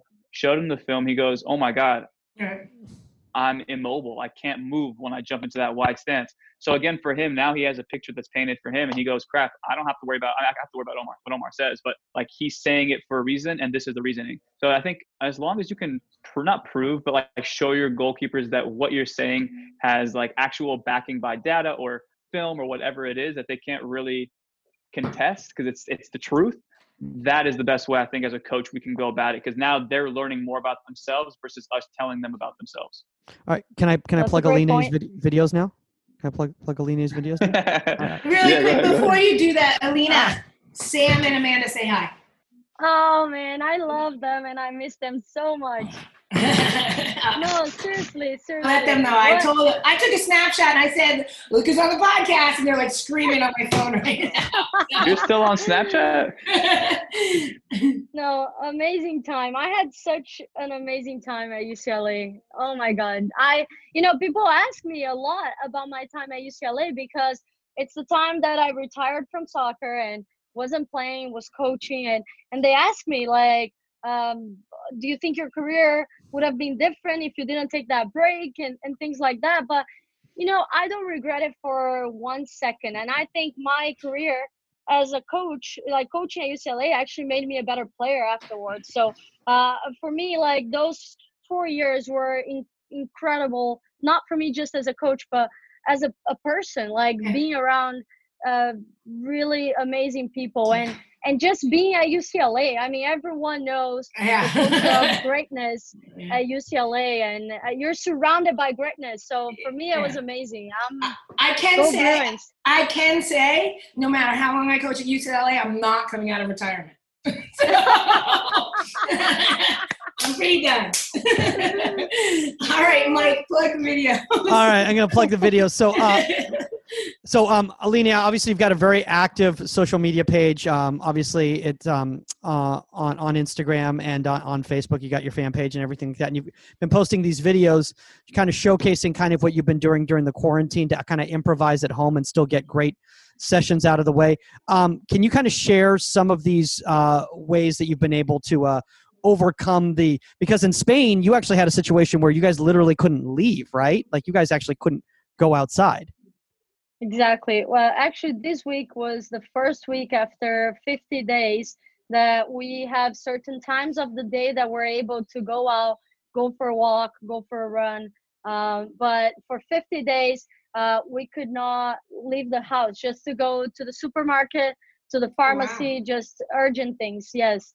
And I live in a studio. So luckily it's a big studio, but every day I want to train, I want to do goalkeeper stuff.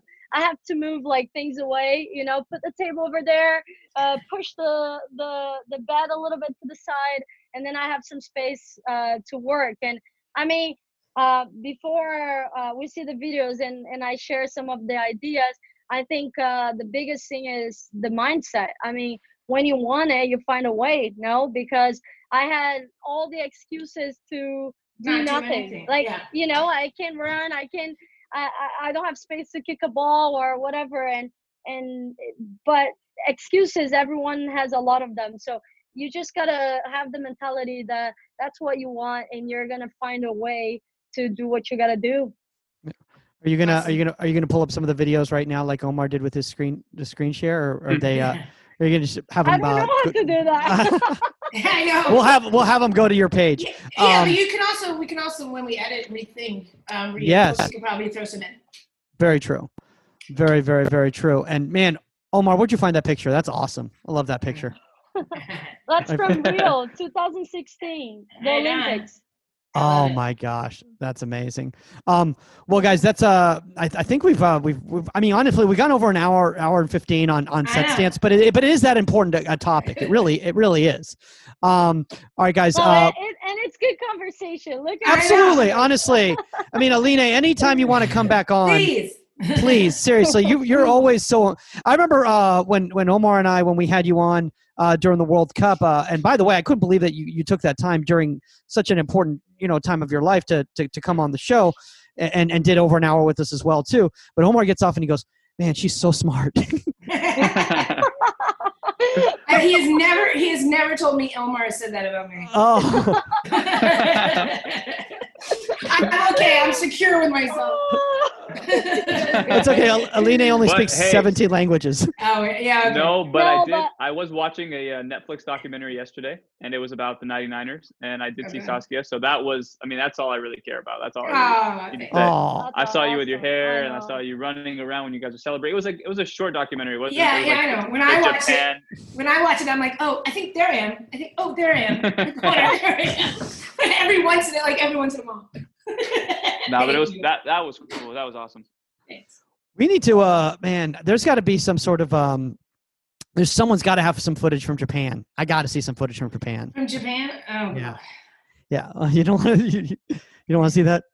No, I doubt there's footage from Japan. It's on like an 8 millimeter. 8. All right, let's get out of here. All right, well, let's get out of here. All right, Aline, Thank you so much. if anybody wants to know more about your content, where you got your, because honestly, you do such a great job of providing a lot of really cool resources for the entire goalkeeper union out there with your videos and your posts and all that stuff, and they're really inspirational to a lot of players out there. I know, they comment on them all the time, and sometimes they just make me feel good. I remember I saw one. And it was like, man, missing this feeling. I'm like, oh man, I am too.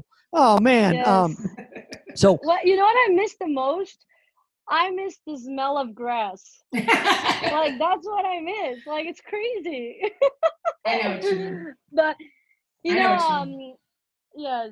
And again, like I just want to thank you guys. Like what an amazing group of coaches and people that I get to have a conversation about goalkeeping. Like that's awesome. Like, and I'm so glad about technology that allows us to do stuff like this. And it's a podcast. People are gonna be able to listen to this as many times as they want. And I think we gave great tips about set positions, about for me, like the foundation of goalkeeping. I mean, I always say, like, you want to see a good, like, I can tell a good goalkeeper from just watching them saving volleys. Like it's crazy. Like It's true. of course, like they might have some weaknesses, this and that, decision making, whatever. But you can tell a technical goalkeeper from when they're just starting the warm up and they're saving the volley. So, I mean, I think it was a great topic, and thank you so much for inviting me. for sure, and it's Aline Heiss, which REIS on Instagram, Yes, my right? name. Okay. My name, Aline Hayes. It's a I'm little Oh, gonna- Heiss, not Heiss. Okay. I'm gonna have to follow you. I Aline don't Hayes. follow people. Football. Football, like in Spanish. So FUTBOL. So Aline Hayes football. And then also you got your Facebook page too. It's the exact same. It's that's just your name though, right? That one's just All your the name. same. Okay. No, And the same I same on think Twitter? My page is,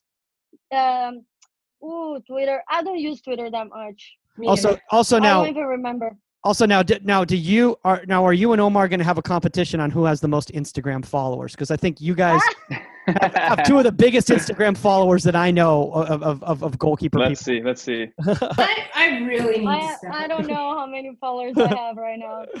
You have a 211,000. you have a People, lot. start following me. I mean, it's my demographic. Yes. Young kids. I need to my demographic. My people are like, I'm on Instagram. Well, so follow Saskia Weber at Saskia_Weber on Instagram. Yes. Guys, at ProGK Academy _ on Instagram for Omar. If you've got a topic suggestion or a guest suggestion for Inside the 18, contact at Inside the 18. That's the number 18media.com, or find us on social medias at Goalkeeper Podcast. I guess people can follow at Michael Magid too if they want. That's all comedy stuff though. So if people enjoyed comedy stuff that has nothing to do with goalkeeping, a lot of people have like gone on there. They're like, hey man, I was expecting like a lot of stuff on like collapse diving. I'm like, no, this is like my personal page, dude. This is going to be not what you want. All right, guys, we've been going for a while. That's all the time. We're out. Later, guys.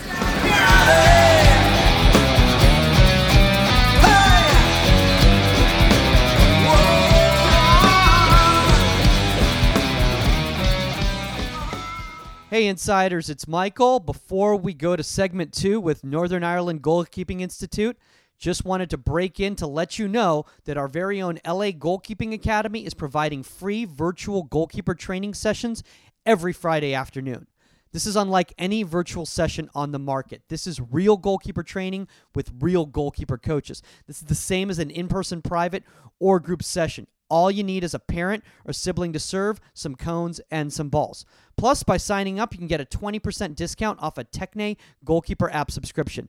Techne is the #1 individual training app on the market, so this is incredible. For more information, reach out to contact at InsideThe18media.com. Huge thanks to LAGKA and Techne for partnering with us, and on to NIGKI.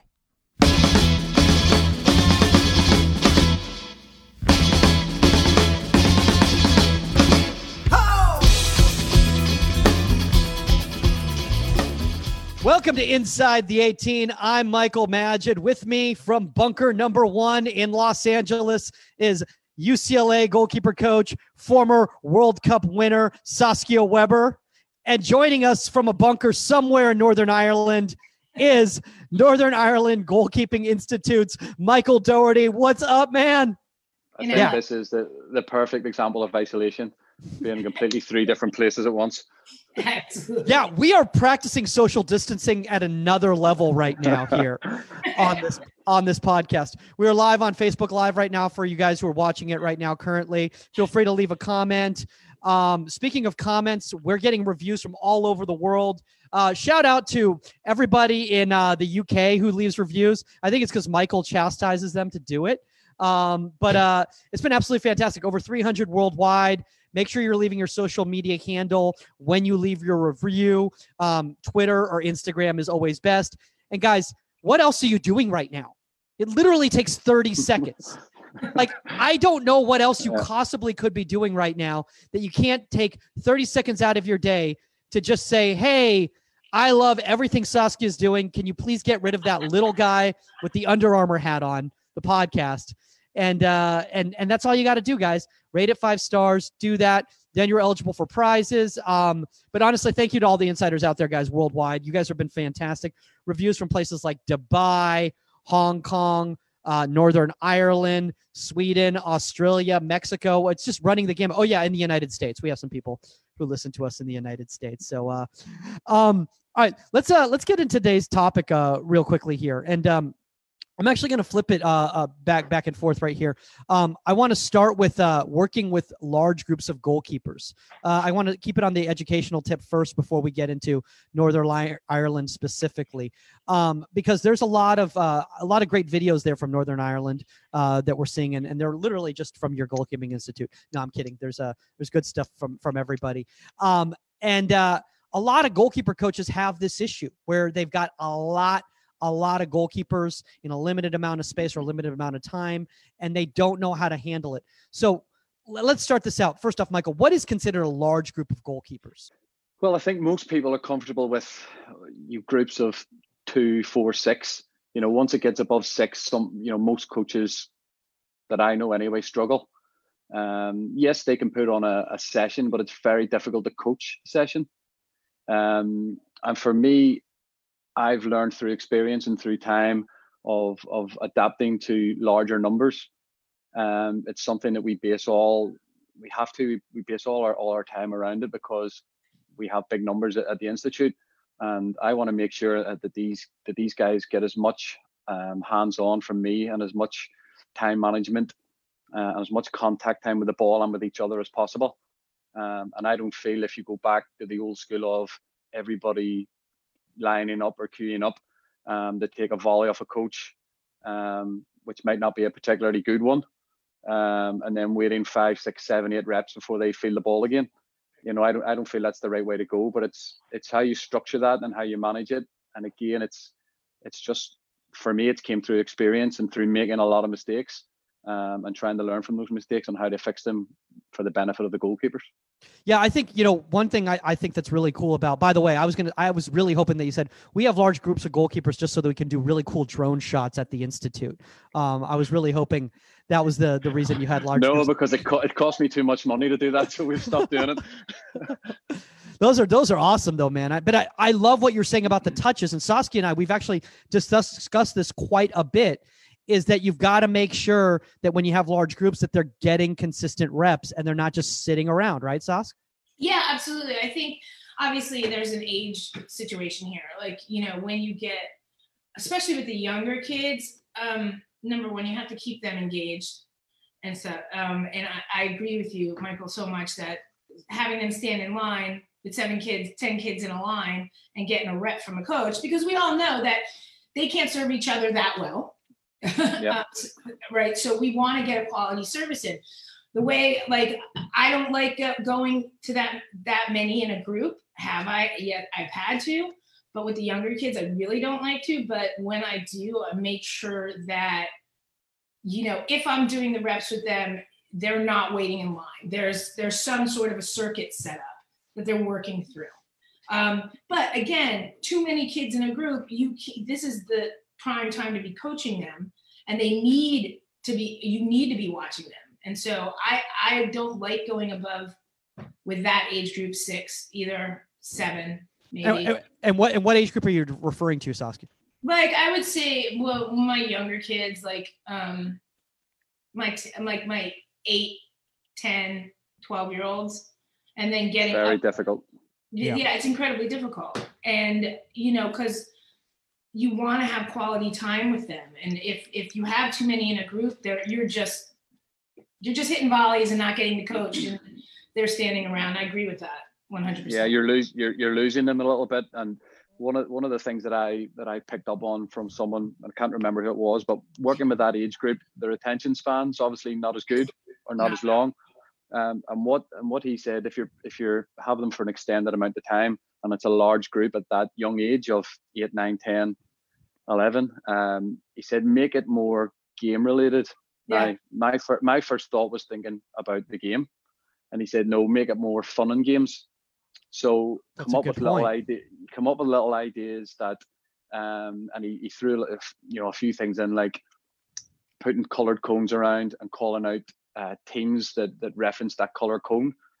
Manchester United, and they had a ball on their hands and they were diving towards the red cone, or they were diving towards the blue cone for Italy, or there was lots of different examples. But when you came down to their level, you held their attention for much longer. And then the service element wasn't a problem because they were working with each other. Right. They were getting lots and lots of touches of the ball with their hands and feet. And the main thing is they enjoyed it and they wanted to come back. Right. Yeah. Keeping them engaged is if you can't, you got 2 little boys tackling each other in the corner because they're bored in line. I've seen it. But then I think once we start getting up to like the upper age groups and stuff, at this point, these guys should be able, to serve volleys to each other. Like you can engage them with them helping train each other as well.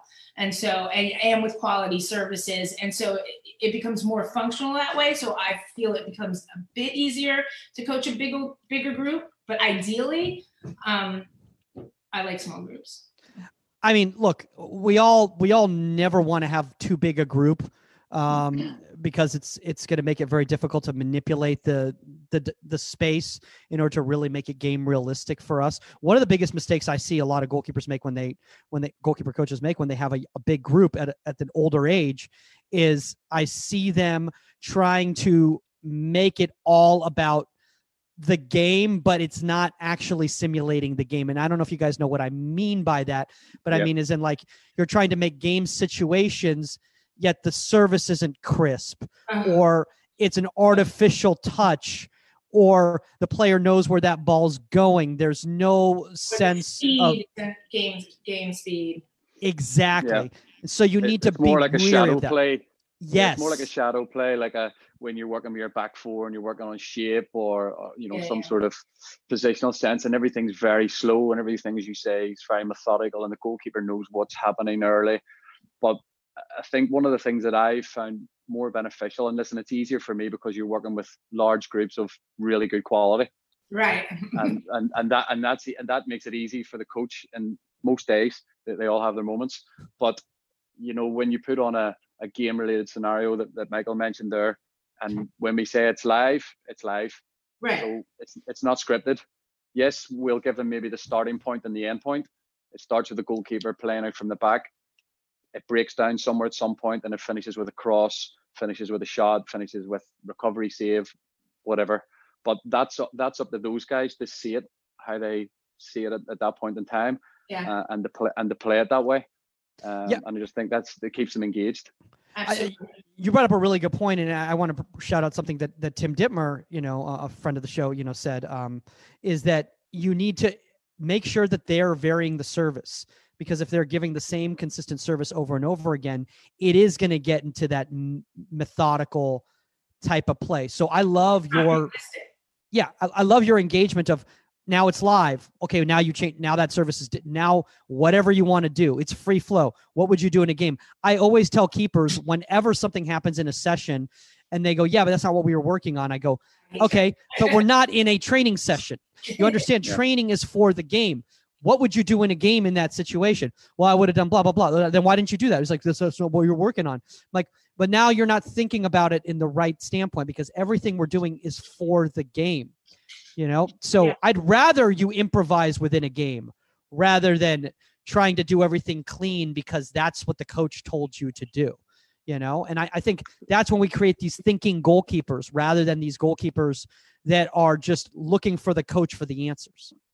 Well, I think you hit the nail on the head when you said improvise, because ultimately you want the goalkeeper to make saves in a game. You want him to keep the ball out of the net.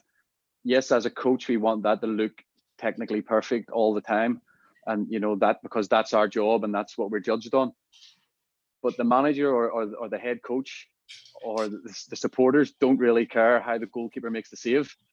So sometimes in training when it happens like that and it's a totally unrealistic technique that they're using, sometimes you just have to let that go because I totally agree. I look at my goalkeeper and I'll say, look, number one thing, priority, keep the ball in the net. Okay, I'll break it down with you later technically and tell you, that it was some crazy thing you saved it off your elbow, but you kept the ball out of the net, and we can build from there. And so I agree with you, like that you got to let that go sometimes. Absolutely. Yep. Hold on, breaking news. Go ahead, Michael. Yeah, no, I was going to say breaking news right here from Peter Hobson on the comment board right now. Can you give my son Smicker a big shout out as he's a big keeper? What's up? What's up, Smicker? Peter Hobson actually spent some time at Clemson with me, so he knows I'm on the show, and that's why he's okay. I'm smart, and I do not tell my friends doing this because I can't even imagine the weird comments. Well, as soon as you mentioned his name there was a little bit of nervousness crept over me. So, cheers, boy. Pete. I was just going to say about working. Another thing about working with a large group, and again because it's a good quality group, is they learn off each other. I think that especially my group, they learn off each other a lot more than they learn off me. Absolutely. And what I mean by that is we just go back to they're all different goalkeepers, different sizes, have different attributes. One of them will make a save or move his feet or attack the ball in a certain way that works for him, and that's great. It may not work for the other goalkeepers. Right. For instance, I use the scoop technique. A lot of goalkeepers now are just spreading their legs wide and just stopping the ball with their hands, where we used to be told drop into the K shape, second barrier, all this. And some of my goalkeepers completely just kick their legs out of the ground and just let the ball hit them in the midriff. And there's all these different styles. If it doesn't work for someone, or if someone's been coached in a certain way, i.e. the K shape, and it's not working and he's giving up rebounds or continually balls are bouncing off him, it's at that point as a coach where I can say, well, look at this other goalkeeper, look at his technique of how he succeeds and try it. If it works for you, take it on board. If it doesn't, we'll find something else. No, absolutely. And that's the biggest thing for me as a group, is learning together. I love what you brought up right there, Michael, because that's a big mistake that a lot of young goalkeeper coaches make, is they try to pigeonhole their goalkeepers to play like them. Well, their physical attributes might be completely different than who they are. If I train my goalkeeper who's 6'6" to play like me, who's 5'9", it's not going to work. Right. No. It's just not going to work. There's different attributes there. So you need to make sure. Go ahead, Saskia. It's never just one way. No. There are plenty of different techniques, and I agree with you, Michael. Like there are so many, or you're both, Michael. There's so many different techniques that I say the same thing to Mike. Let's find what works for you, and if it works for you, let's perfect it. And that's across the board with everything. That's with whether you're doing a side volley or a drop kick, or you like certain things. Like I'm not going to sit here and tell you this is the only way you should do this and this is how it's done. Whatever works for you and is the most efficient and works best for the team in the game, let's perfect it. And that might be totally different for, XYZ. Yeah. So I want to bring up something real quickly that just came in the comment board here. And I think this is actually a really good question here in regards to working with large groups, because this becomes very difficult. And this comes from Roberto Grosso. And he goes, what advice does Michael have for coaching and analyzing set pieces with young goalkeepers in this situation? That's a fascinating question to me. I hadn't really thought about that in regards to working with youngers and set pieces. I think there's a time and place for everything. I don't know if large groups is really the best place to do that. I think you should more incorporate that with the team than just individually with the goalkeepers. How do you feel, Michael? Sometimes it needs to be done. And again, the question is, how young are we talking here? So I think it gets to a certain age where they need to learn the tactical element of the game as well as the technical. If I was working on set pieces with a large group of goalkeepers, lots of ways you can implement that. One of the biggest problems I think that young goalkeepers have when we're talking about set pieces is, first of all, they don't know how to set up a wall or why they're even setting up the wall. They don't know them where to stand after the wall's set up. So we've come up with a little routine, and we phase this the whole way through to the senior goalkeepers. So regardless of where the ball is, this is for open play as well, but at the minute set pieces, wherever the ball is, the first question they've got to ask themselves is, can he or she beat me from there? Can they score from there? If it was a free shot, more often than not, we're talking 35, 40 yards from the angle or very deep in the pitch. So the answer is more often than not going to be no, they can't. Okay, the second question we ask them is, so if they can't beat you, why, number one, are you standing on your goal line as if the ball's 15, 18 yards out? Number two, where's the danger in this position? So we get them to come up with the answers. And again, this is even with young kids, and more of them are getting it. So they'll tell you, well, the danger area is here. It's between the penalty spot and the edge of the D. Okay. So where are you going to now set your back four up? Where are you do you need a wall? Initially, they said they wanted 3 in a wall. The ball's 45 yards out on the angle. They don't need 3. So it's continually just, and if you have a large group, I think if you're talking to them and coaching them in this way and asking them questions as a group and individuals, you can coach that without actually physically having to whip set pieces in, because you don't have the service. You don't want the contact, especially with young goalkeepers. So I think you can, a little bit like a Subbuteo table or a little tabletop football, where you can place the players where you want them or where you think they should be, but they come up with the answers, not you.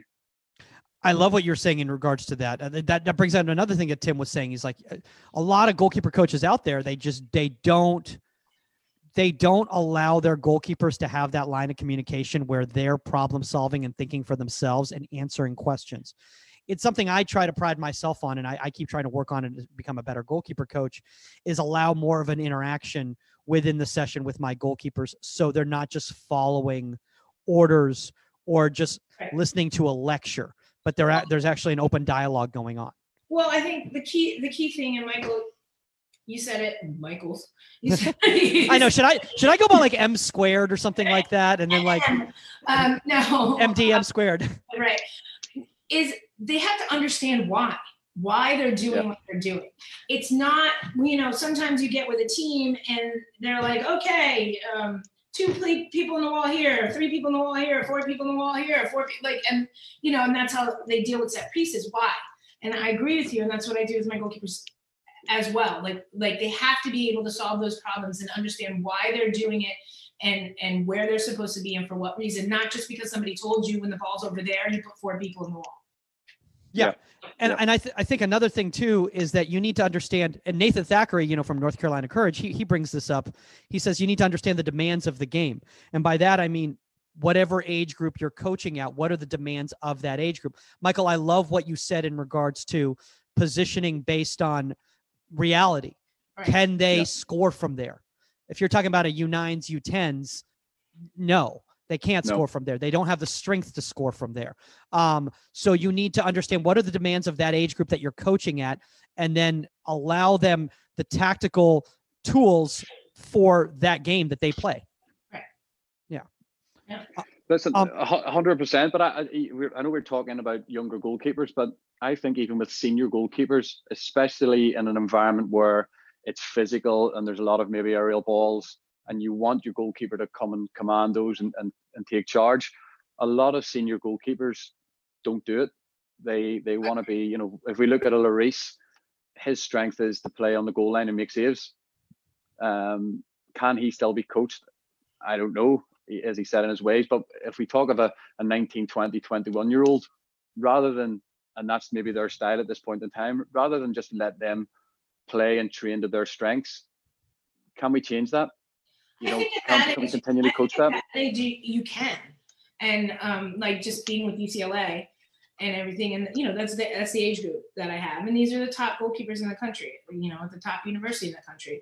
So, but they're coming from their high schools and stuff and their clubs where they didn't get that kind of coaching, where they're doing what they've always been doing. And I think that they are, certain ones, I think they are open to, as long as it's explained and they understand, again, the situation, why you need to be off your line more in this situation, why you need to hold your line more, why, like, you come for that cross, you don't come for that cross, like positionally. They will understand. I think it can be changed at that age. I mean, it's different, I would say, for a 20-year-old that's playing pro already, maybe they're set in their ways. I mean, I'm dealing with college kids. But I think it can be trained. Well, I think one of the difficult things that you have, you know, going on, Saskia, is that you have pretty much almost every kid that comes to you is at worst is an all-state player. I mean, you're talking about pretty much they've been told. Or on like the U20 national team. And exactly, yeah. So, I mean, the majority of let's be honest, most of the recruits that you get are youth national team keepers. So they've been told how fantastic they are their entire lives. Exactly. And because a lot of coaches, they don't want to, you know, ruffle any feathers. They just keep letting them go through their motions and letting them get away with a lot of stuff. And then once they get to your level, a lot of them, they've never competed to be a number one before. They've been a number one their entire lives. That's right. I mean, you look at our goalkeepers and like the number one is a number one, the number two, number three could start at another university. So, or start on a pro team if they didn't come to college. So, but I think you'd be surprised at how open they are for the coaching, because now that they're all challenging for that starting position, now that they're all at this elite level, where before, you know, that was like they were so high above any other goalkeeper in their area or something like that, they realize that they're going to have to change things in order to go to the next level, in order to win a national championship, in order to play pro, in order to make the full national team.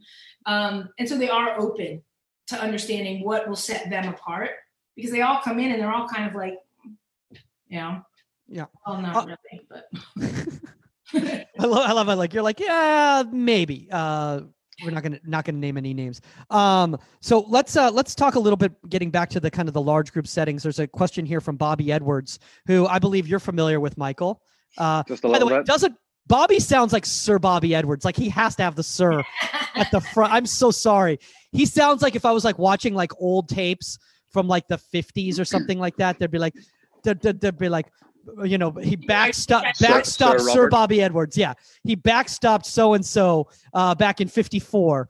So he goes, Michael, how do you ensure that in large groups that all the keepers are staying involved with quality reps, not waiting around for their turn to work? Because there's one thing about getting reps and staying engaged. It's another thing making sure they're quality reps. And I think that's a huge mistake a lot of people make when they're training large groups of goalkeepers, is they think, oh, as long as I'm keeping them active, as long as they're getting reps, that it's good. It's not. No, for me, and again, over time and experience, I've learned that it sort of came into my play later in my career as a goalkeeper, that you're not able to do all the extra reps anymore. And you just want, rather than 10 reps, you just want 4 quality reps. Right. And that's you done. And when you think about that, the quality over quantity, why should that just be for senior goalkeepers who physically aren't up to doing all the reps anymore? So we kind of brought that into play of quality over quantity in everything we do. There's a huge demand within my group on service. A huge demand on service. I refuse to serve with this group because it's the only way they're going to learn. And I don't think they're going to benefit if I step in and serve 100 volleys a session. These are the older boys. Yep. So okay. 17 to 19s.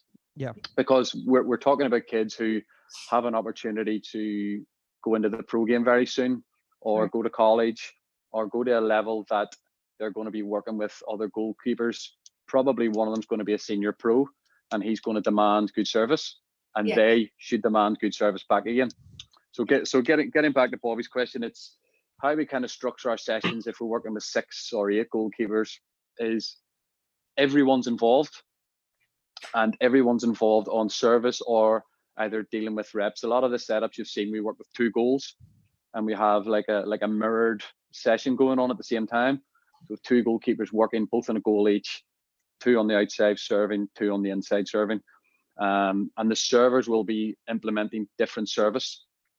So when we rotate, everybody has completed the same amount of reps, and everybody has completed the same amounts of different service. Right. So whether it's a throw, whether it's a half volley, whether it's a little dipper dipped in, whatever it is, and we try to record that as best we can into how the goalkeepers are dealing with the service, and actually how many are making unforced errors, both in their handling and both on the service.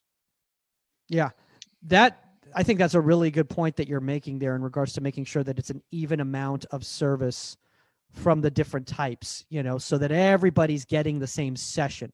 A lot of times what happens is one goalkeeper might work more than another goalkeeper if you're not keeping track and you're not doing it right.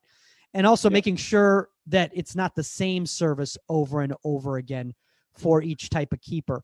One mistake I think a lot of times young goalkeeper coaches make is they go, oh, well, all these goalkeepers are at a different level of ability, so I'm going to make this easy on myself, and I'm just going to keep the same service because I know all these kids can handle this type of service. But that's a detriment to the higher, more advanced level goalkeepers in that session, right? It's both a detriment and it stops the learning environment. I mean, if somebody's not good at something, how do you get better? So I don't expect these kids on day 1 or week 1 to be unbelievable in all aspects of their training game or their service, as we're talking about. Over time, we want to build up their strong foot, make sure it's 99% of the time it's going where it's supposed to go. But again, we go back to an earlier question. We're working on, okay, we've told the goalkeepers the first serve's a half volley, and it's going to be in the in this little satellite dish area for you to deal with. And the first serve is a bad one, and it goes past the goalkeeper half a yard or a yard outside this so-called satellite dish. The goalkeeper does go for it. It happens all the time. Oh yeah. And they'll say, "Oh no, start again." But why? Yeah. Oh, it was a bad serve. Yeah, but it's only a yard away from you. Just go and make the save. Yeah, just because we told you that we want the service in this bubble. Exactly. The bubble doesn't mean you don't. I mean, it's one thing if it shanks and it goes over top goal, but why? Why are you going for that? Don't. Well, if you miss the target 3 times in a row, and this is implemented in our groups. I try not to put these videos on for obvious reasons, but if you miss the target 3 times in a row on service, all the other goalkeepers in the session take off their gloves and give you glove slaps across the face. What? Really? Yeah, that might work a little in Ireland. I'm pretty sure I can't get away with that in the Palisades. This was introduced to me by Brian Jensen, who played for Burnley in the Premier League, Danish international, very close to Peter and Kasper Schmeichel. So Brian Jensen came across. I brought him across to Northern Ireland. I think he was 39, 40, and he came and played in the Premier League at the end of his career. Myself and Brian had met on one of our coaching courses and just completely hit it off. And he told me about this, and he said it got that bad at Burnley when he was there, where they had a pair of size 11 gloves that sat in a bucket of water beside the goal. So that was their forfeit. If you missed the target 3 times, the big size 11 wet gloves came out, and you got slapped around the face with these. Thankfully, we haven't went to that. It was extreme. I am scared that 72,000 people right now are going to start doing that with their youth keepers after listening to this podcast. We do not recommend it's a senior goalkeeper. Senior goalkeepers only. Adults only, please. Adults only. And You know, it's a bit like you see the outfield players doing it, and they do their little ear flicks and things like this, and it's just something like that. It's obviously not meant to hurt anyone. It's a little, you know, a little fluff around the face, and you get on with it, and it kind of kills that mood of everyone being annoyed, or somebody being annoyed that he didn't get the right service, or somebody being annoyed they didn't give the right service. You know, cut, start again, a few glove slaps, clear the heads, back on it. So I have a question for both of you guys here, and that is, you know, what we're talking about a lot of times when you get a large group of goalkeepers and they're all of different skill levels and skill sets, maybe different age ranges, that sort of a thing. A lot of goalkeeper coaches, they make the mistake of trying to make things game related, game realistic, but all these goalkeepers are of varying levels. So a lot of times the session doesn't really replicate the game. What advice do you both give goalkeeper coaches in this situation? I'll jump on with that one first. I think this comes into play a lot if you're doing a camp, for instance, and you've got large groups of goalkeepers, mixed age, mixed ability. I know last year in Canada I done one and we had something like 60 something goalkeepers. And the last day I said, okay, I'm going to take everyone together. All the coaches were delighted, but also looking at me to say, how are you going to coach 60 goalkeepers? So what we did was we've done a kind of a warm up, but it progressed into hands, feet. Wait, hold on. Did you say 60 goalkeepers? 62 or 64, whatever it was. What we did was we split them up kind of age appropriate, first of all, into 3s and 4s. So while everyone was given the same topic and the same drill to do, obviously then we can't expect 8-year-olds to be half volleying the ball. So we broke it down that they were throwing the ball. The next group up, you know, we're volleying the ball straight. The next group up, we're half volleys. Maybe the next group up, we're overarm throw with a little bit of pace on it. So we kind of just learn as we go the levels of goalkeepers, pretty much mixed with the age of goalkeepers, of how we can still run the same session and change it up via the service. Interesting. That's a really interesting thing you just said right there. And I'm trying to think of another word to use other than interesting, but my brain completely freezed at that moment because I was like, there's got to be a better. Hopefully beneficial. Yeah, beneficial. There you go. Beneficial as opposed to interesting. I literally, people might have been like watching this right now and they just thought like, oh, this thing just froze. Like, no, that was me freezing. That was you. That was me freezing, trying to think of another word right there. By the way, somebody actually just reached out from Canada, and they were saying that they said they had an opportunity. Oh, that was Roberto. He said he had the opportunity to work alongside Michael last summer in Montreal. So was this the Canadian camp you were talking about? Yeah, Roberto works for a company, Clean Sheet International, top class goalkeeping organization. And they have over 100 kids come in, and again, all different levels, all different ages, male, female. They work with club goalkeepers, and Roberto's a great guy. He's always wanting to learn. Almost sometimes I think he feels embarrassed by asking questions, you know, almost apologetic. But the best way to learn is to ask questions as much as you can. If someone doesn't want to help you, they'll tell you pretty quickly. And I can't get enough of people like that who want to tap into what I know, because I'm doing the same with other goalkeeping coaches around them. I'm, you know, constantly asking them questions, sending them text messages, videos to look over. So don't just think that, you know, at top of the chain. These guys learn from me. I learn from other people. So I think that's how it works. Absolutely. Yeah. I mean, Phil Whedon said it best to me once. He says, you know, always keep learning. If you're not learning, you're not doing your job. You're finished. For me, you're finished. If you're not learning, you're done. I'm constantly learning new things, and like everything's evolving. Like my style, like even at this age, which we won't bring up, my style and everything like that, and the game, and I have to with the game as well. I can't train goalkeepers the same way I was trained. With some stuff. I think we had a conversation about that, Michael M. From the convention, that some comments were made about some, I'll keep names out of it. Some comments were made about some of the tutorials that went on and how the person that was giving them hadn't evolved. That, you know, the drills they were doing were kind of archaic. And so as a goalkeeper coach, you have to keep growing.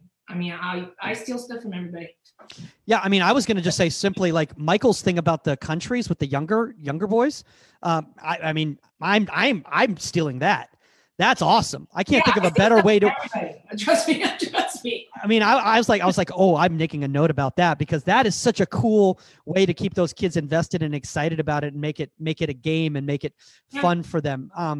Especially like at sometimes the rec level, sometimes my academy, people reach out and they do contracts with different clubs and stuff, and they have these rec programs there, or these goalkeepers aren't competitive goalkeepers, and I'm getting thrown a big mix of them, and I got to find ways to keep them engaged at the same time as still learning. So I love when I learn little things like that. So Michael, if you can just send me an entire PowerPoint on that, that would be fantastic. Michael, just video all your sessions, and Michael will just redo them here. We'll just put them all on a Dropbox. I think when you go back to the little game element of it, I think it's important to replicate the types of games that they play. I know a lot of these games have passed the test of time, and they all have different names in different countries. But we used to pretend to be soldiers when we were kids, and you were throwing pretend grenades, just when kids really use their imagination. And we kind of try to feed into what the kids are interested in and what kind of games they're playing around the school playground, in the park with each other.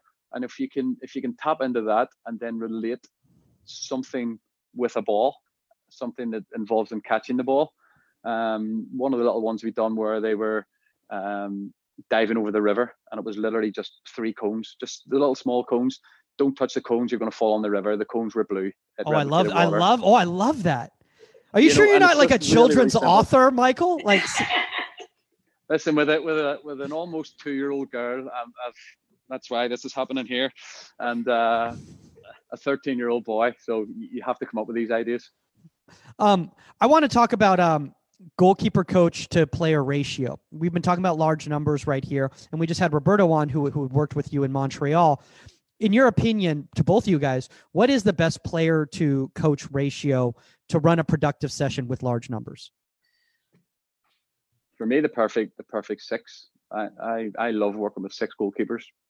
I just think it's there's so much you can do. I think when you're with, most people would have said 4. And I think that was going back a couple of years, 4 goalkeepers, 2 working, 2 resting, or 2 working, 2 serving, whatever it was. But I think when you have 6, there's so much more you can do around game-related scenarios while still getting the little rest while you're actively serving. You still got an opportunity to watch the other goalkeepers working. And it gives you just that, for me, it's that perfect amount of numbers to run a complete session. So what you're saying is I need to change on my website for my academy. I need to change it from maximum of 4 to maximum of 6. Good. It's good. That's good to know that I need to do that. That's an extra couple bucks. Sure. Why not? Let's make it happen.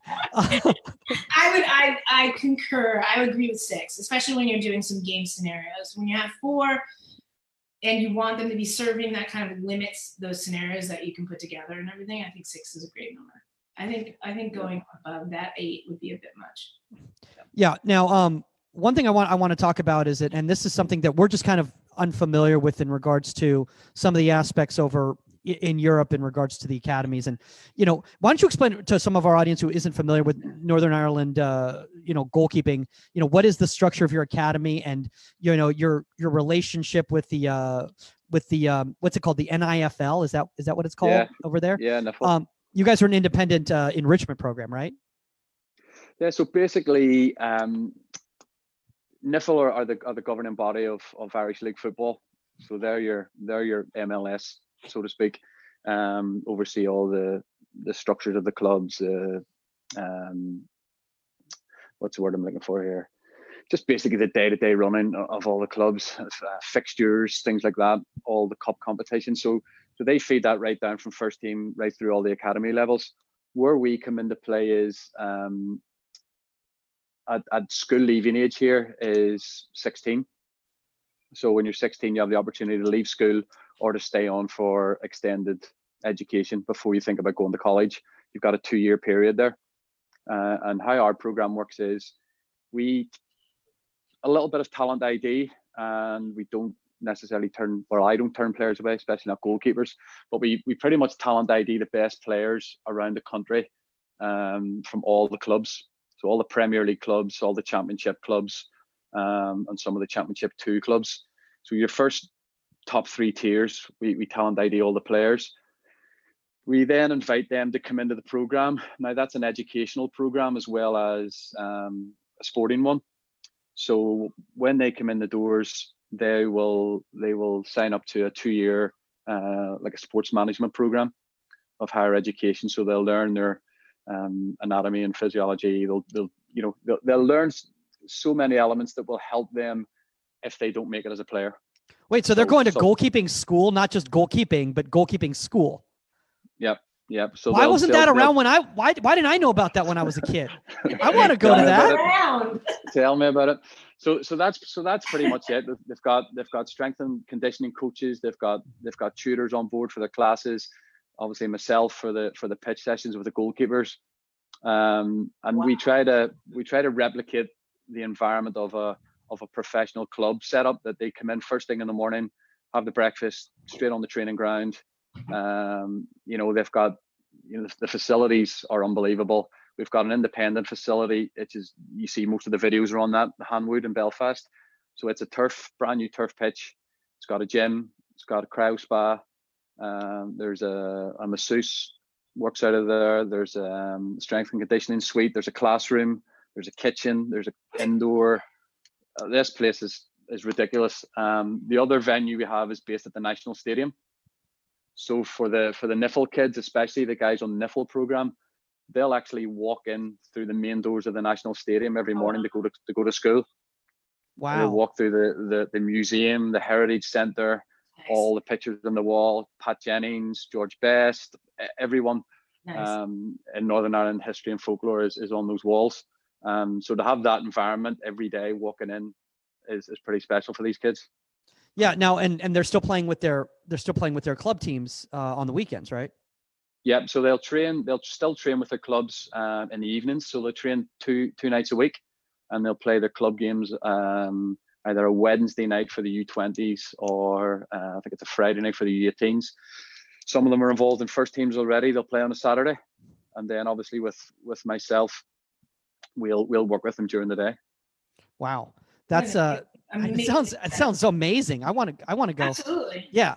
I mean, Saskia and we were talking, and I know Omar had expressed interest as well too, for us to all go to Northern Ireland and put on a show out there at the Institute and do a clinic. So once all this madness is over, we really do have to figure out a way to make that happen, because that sounds like quite a setup you've got over there. That's really cool. Absolutely. Yeah. Yeah, listen, absolutely. I know you just said about Omar. I spoke to him. I think it's something that other goalkeepers and other goalkeeping coaches have started to do, is contact me and ask to come in for a week, 2 weeks, 3 weeks, or even a couple of days. And again, I find that when these guys are with me, I'm learning from them. They're not just coming here to learn from me or learn off me.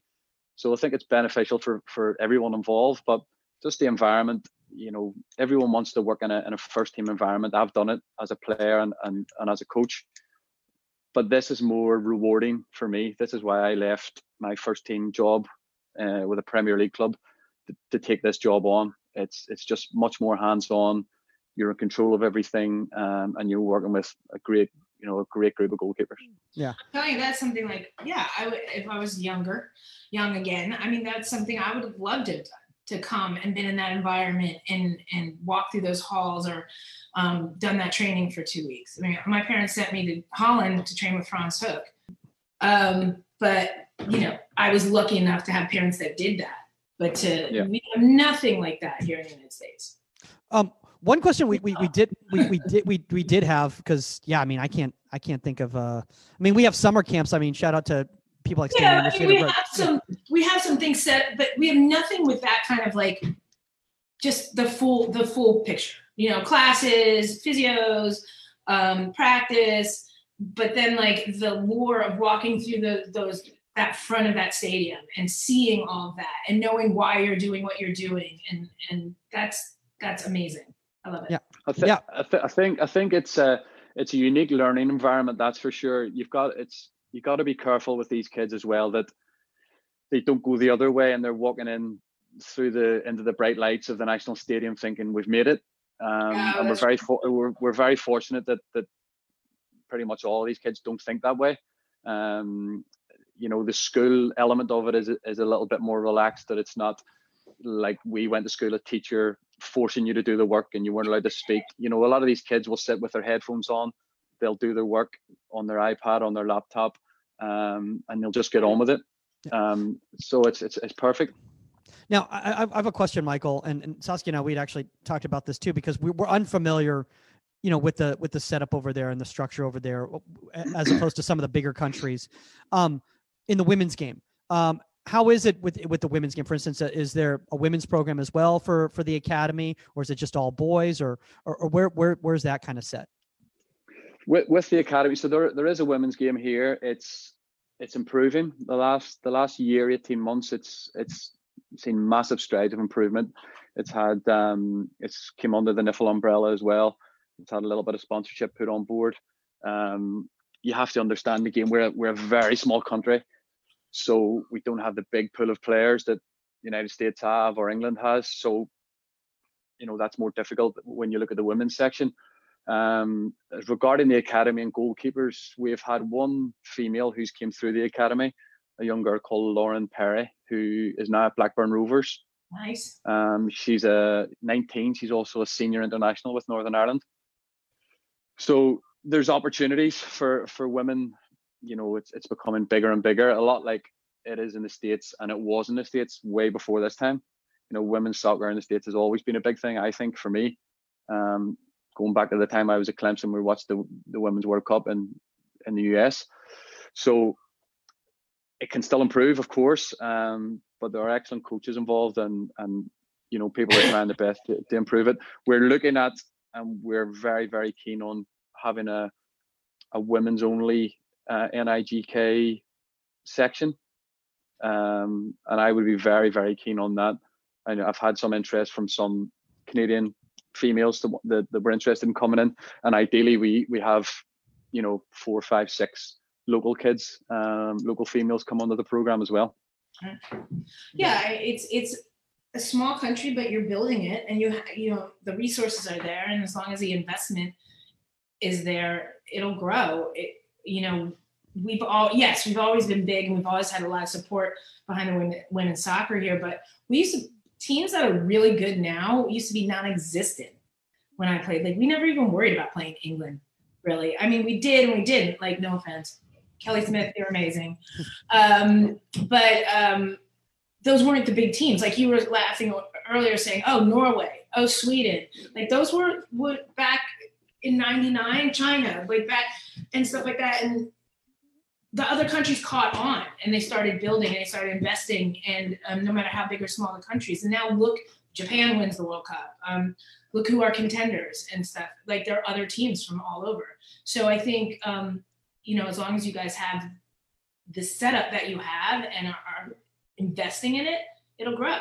Plus, you have the Women's Premier League in England. And so now there's something to shoot for as well, where before there was none of that. Well, okay, I'm training. Either I play for my national team and that's about it, or I go overseas, and how many people get to do that? But now with so many professional women's leagues, you'll find that it'll grow fast because it's an option now, Well, I'm sure, in Northern Ireland, one of the goals for a lot of the young women there is to come to university in the United States. I mean, that's probably one of their top goals, to do that. So, I played pro with an Irish woman in Japan, Claire Scanlon. Mm-hmm. Yep. So I just wanted you to know it's been around. Absolutely. That's always been a thing, not just for female players, but for young Irish and Northern Irish male players. Was certainly I was one of them who wanted to go to college in the States and play college football. I was, as I say, went to Clemson for a bit, a very short time, but was left then with the question of, did you want to go back to school or did you want to play first team? I was on the verge of first team football at a very young age, at I'd already played at 16, did my debut in the first team. But back then, you certainly from this country, education wasn't the first and foremost thing on your mind. It was just playing football. So I think the difference with that, with the women on the women's side, is by the time you are 18, 19 on the men's side, like you're being identified, you're being pulled up. Yeah. And stuff like that. On the women's side, you can go to college and then go pro afterwards, and that education as well as the college game will also, depending on where you go and what level, will also get you ready for that level. So yeah. So Peter has a question for both you guys right here, and he wants to know how many teams you both have played for and what your first gloves were. And I'm gonna leave myself out of that conversation because you guys are the big timers here. So pro teams. Oh, I'll need about 20 minutes to count up the amount of teams that I've played for. Oh my Tiger God. Woods, more clubs than Tiger Woods springs to mind. Oh my gosh. Okay, well, maybe some of the top clubs then. How about that? Let's do the top clubs for both you guys. 3 clubs. Okay. First club would be Oki FC in Japan. The next one would have been the Philadelphia Charge, and then New York Power. Yeah. So, I love those early 2000s names for American squads. It's like we all had Power, Charge, and your first gloves. Explosion. My first gloves. Oh my gosh. Well, first of all, my first gloves when I was really, really little were those little red ones with the black rubber on it and stuff like that, or the other way around. Yeah. Honestly, I think Royce were my first gloves. Okay. Would be Roy. I think. I could be wrong. I have to ask my mom and dad that one. They probably still have them. Somewhere. Okay. I don't have them. I grew up. Yeah. I grew up supporting a club, the grey jersey, Glentoran, who are one of the big two in Northern Ireland in the Premier League. You had Glentoran and you had Linfield. You still do. I think I went. My 2 grandfathers used to take me to the games. So from the age of 4, they started taking me to the games, home and away. Some of the European games. It was just embedded in you that you were a Glentoran supporter. I had one of the first team players who lived 2 doors up, and seeing him every day was just like seeing God coming out of out of his front door. And then it was very, very fortunate. 10 years later, 14, to actually sign for the club. So I progressed through the academy at youth level at Glentoran, and then I eventually made it back there to play in the first team again 10 years later, 24. So in between that, I had to go away and do the dirty work, as it's called, which included some Premier League clubs and some Championship clubs, which is technically the first division. So just strange how football, brings up these stories. Support a club, it takes you've been there 10 years as a supporter, and 10 years after leaving the club, you then go back and play for the first team. But very, very privileged to have done that and play for that club. Yeah. What about your first glove? First glove, I'm trying to think. I think it was a Uhlsport, white with a little black. Oh my gosh. checkers on it, like a little, you know what I mean? So like yeah. Alice in Wonderland floor type design. I think is that the best way to describe it? I remember the cup. Mine were yellow. They were white with yellow and blue. Yeah. So I think I had the black and white ones. Yeah. But listen, I always played outfield at school. Even though when you went to the park with your friends, everyone took their turn in goals and I always wanted to be a goalkeeper. But at school, I always played as centre forward, like most goalkeepers think they can play out. And at Glentoran, a friend of mine, one of my friends, Andy Kirk, whose dad was the manager of the team. Both Andy and his dad went on the huge things in the game. But I asked them what they were doing that evening, and they said, "Oh, they had training with Glentoran." I said, "Oh, can I come?" Just like you thought anyone could come. And they said, "Oh," he says, "Well, we need a goalkeeper." I says, "Yeah, I'm a goalkeeper." So I had to go and borrow gloves. So I blagged it from day one on the in the Glentoran's youth team by going and borrowing gloves. But I must have been okay to sign me. Right on. Well, I never played at the level that you two did right over here. But I am going to throw myself into this right here. So my first club, Peter, if you care, was a club called Lara, and it was in the second division of Venezuela in the Venezuelan league over there. Lara, like the car? Yeah, Lara. So Lara. in the Estadio de Lara, and I was in the U20, or what you would call the reserve team for that club right over there. And that was, I mean, I've got so many stories from that experience. It was just very eye-opening in regards to what the world of South American football is. It's very different game. But I think when you talk about levels, you just said, oh, we haven't played at the level, or I haven't played at the level you guys. You know, I would say the same. I haven't played at the level Saskia's played at. I would, you know, and there's so many of us would say that when you're talking to another goalkeeper or goalkeeping coach who played. But for me, the important thing and the most important advice for young goalkeepers is go and play games. Yeah, you played. Yeah. Don't get hung up on the level. You know, you will find your level. Absolutely. Just go and play. I mean, look. Who was the goalkeeper we were talking about that went to Northern Ireland and trained? That went to Northern Ireland to train? Well, we were talking about it a couple of segments ago. He was talking about Bobby Edwards. It was Eric Klinowski, Right. and Eric, who's at Toronto now, he was talking about Bobby Edwards nobody was giving him the time of day here in the U.S. Him a chance, and he wanted to play. And he wanted to play, so he went over there and he made a name for himself. Well, the thing about Bobby was, again, I was across doing some work in New Jersey, and the name kept popping up in conversations. Jersey. There must be something in the water with Jersey keepers because they're everywhere at the minute. Jersey girl. But his name kept popping up, and so I looked at the highlight reel, and the first time I watched it, I was like, my God, this kid is something different. I actually sent it straight away to 4 or 5 pro clubs who were immediately interested. So I spoke to Bobby, and I got a little his backstory of where he came from, where he thought he was in the game, where he thought he could go. He's very, very ambitious. Kind of thought that he had missed his chance. Kind of thought that he had been continuously overlooked. Yeah. And wanted to maybe travel around a little bit. You know, take that side of life a little bit more seriously. Travel around. If he played some football while he'd done it, great. Kind of find himself again. I said, well, why don't you, you know, if you're ever in Ireland or ever in Northern Ireland, you know, come in, train every day with the boys. You know, there's been no shortage of takers in terms of clubs.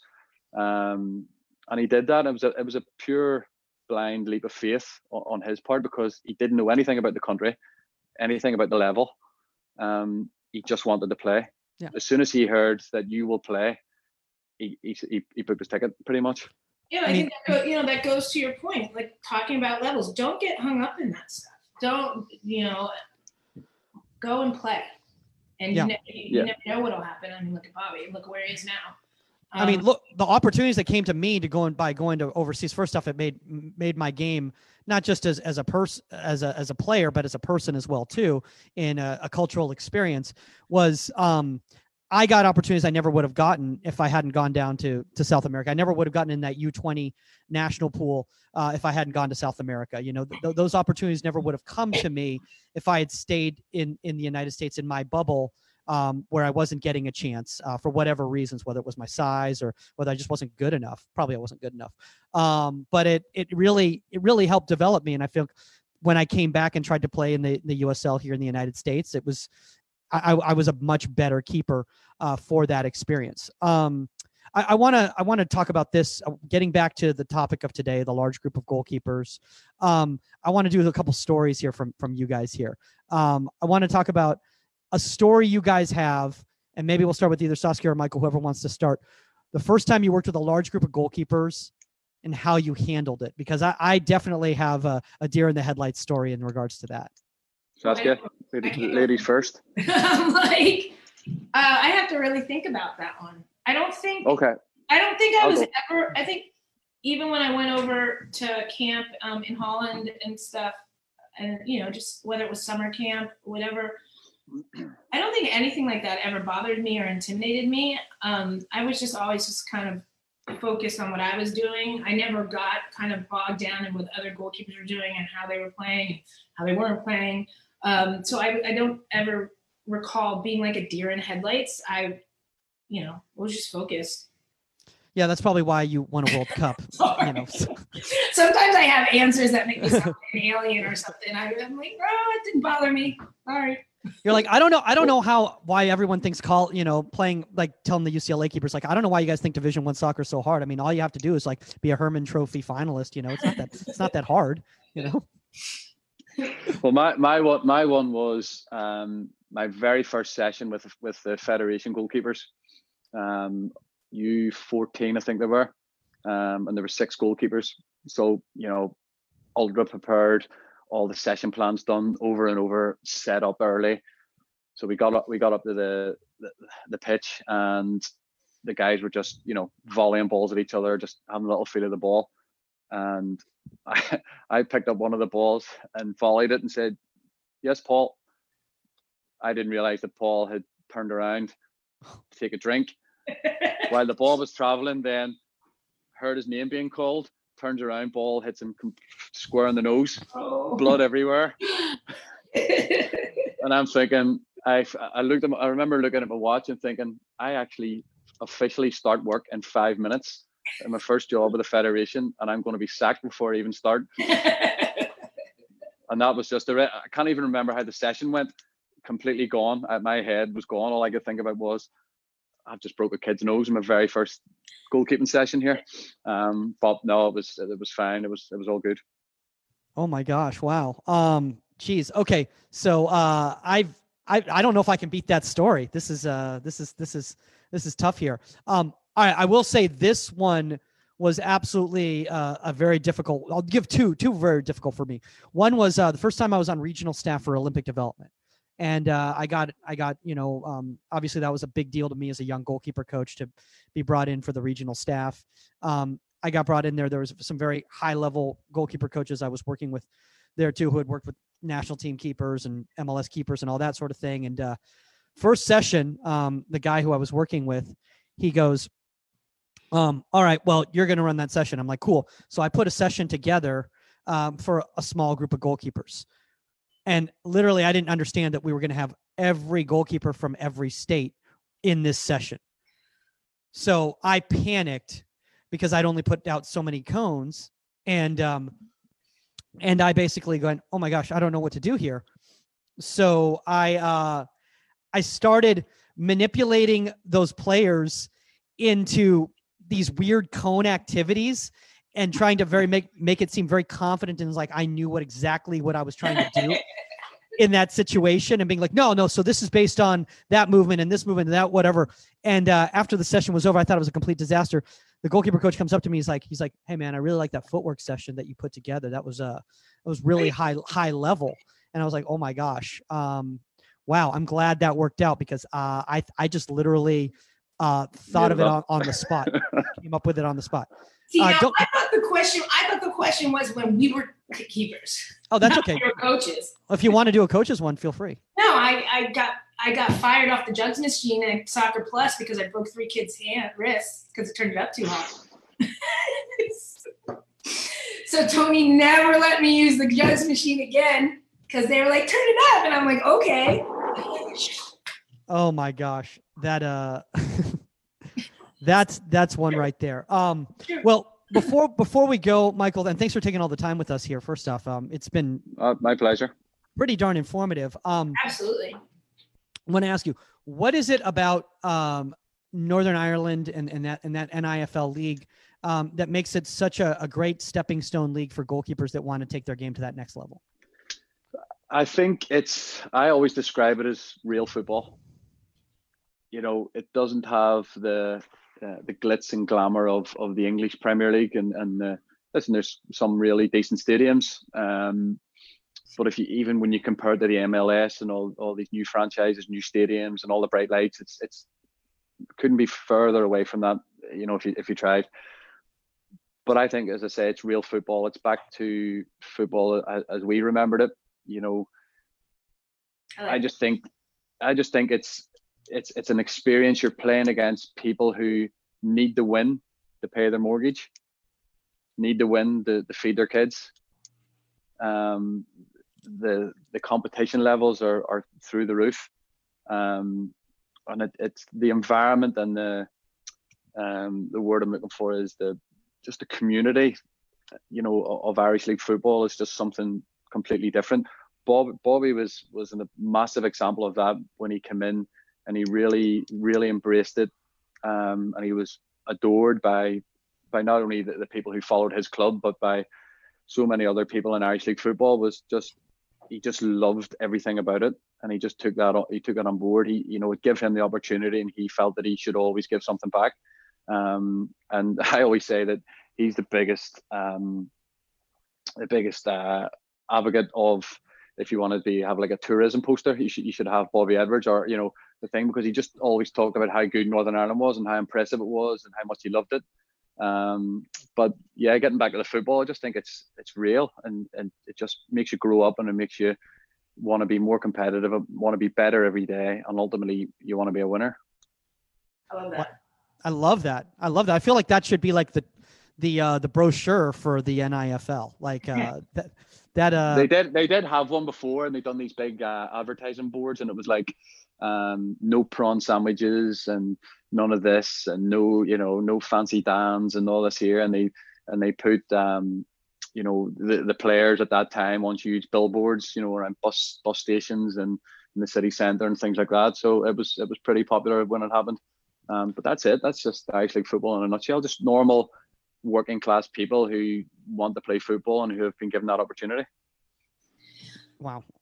I mean, I don't know what else to say, because that sounds like such a really real way of explaining the experience, as opposed to trying to sugarcoat it and say like, well, it's because we plan on being, in a few years, like one of the top blah, blah, blah leagues in the world or whatever. Like you broke it down from a real guttural, from a lack of a better term, player perspective on like what you're going to get out of the experience of coming here.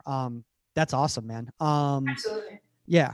So, honestly, we've been going for over an hour, and Michael, thank you for taking the time. I built some character playing there. Maybe. Yeah. You'll have some chutzpah, as my grandmother would say. You'll be humble. You're there. Yeah, I'll tell you a really quick story about, and this sums up Irish League football. I was a really young kid, had been sent out on loan by Glentoran to a local club, and this club in particular, my father had played for them and was captain. His father had played for them and was one of the founders and captains. So there was a real family heritage and history at this club, and I came to the club on loan as a young goalkeeper with a huge aura around him, and everyone was expecting great things. And on my debut, we got beat 4-0 or 5-0 by the local rivals at that time. And I remember the week after, we were traveling to an away game, and it was also one of my first experiences of getting paid. In those days, you would have been given your wages in a brown envelope with your name on it, cash. So traveling to the game the next week, and again in those days, you had some of the directors on the bus, some supporters on the bus with the players, in fact. And I was approached halfway up the bus by a guy with a pretty serious reputation in Belfast, who handed me a brown envelope and patted me on the back. I thought it was my wages from the week before. Opened it up, it was a Joker playing card, and continued to harass me for 10 minutes of how I was the worst goalkeeper the club had ever had. I was never as good as my father, who wasn't a goalkeeper, never as good as my grandfather, who it was a mistake signing me. Absolute, all the expletives you can imagine. And this, I think it was 17 maybe. And this is on the way to a game. And at the end of that season, we're very successful. We won 2 trophies. I won Player of the Year, Players Player of the Year, and Club Player of the Year. And couldn't wait to hand them back the Joker card at the end. But it was just little things like that. That's just summing up Irish League football. That was his way of telling me, this is real life. You're not a kid anymore. Grow up. Wow, you can't just show up and expect to to be great. Like, come on. You gotta I do mean, I'm not gonna lie. I feel like a lot of kids in the United States could benefit from going to Northern Ireland. Let's just say there's a little bit of a level of entitlement to some of the kids in the United States. A little bit, even at the elite clubs. It's the same everywhere. Yeah. Well, Michael, first off, thanks for taking all this time.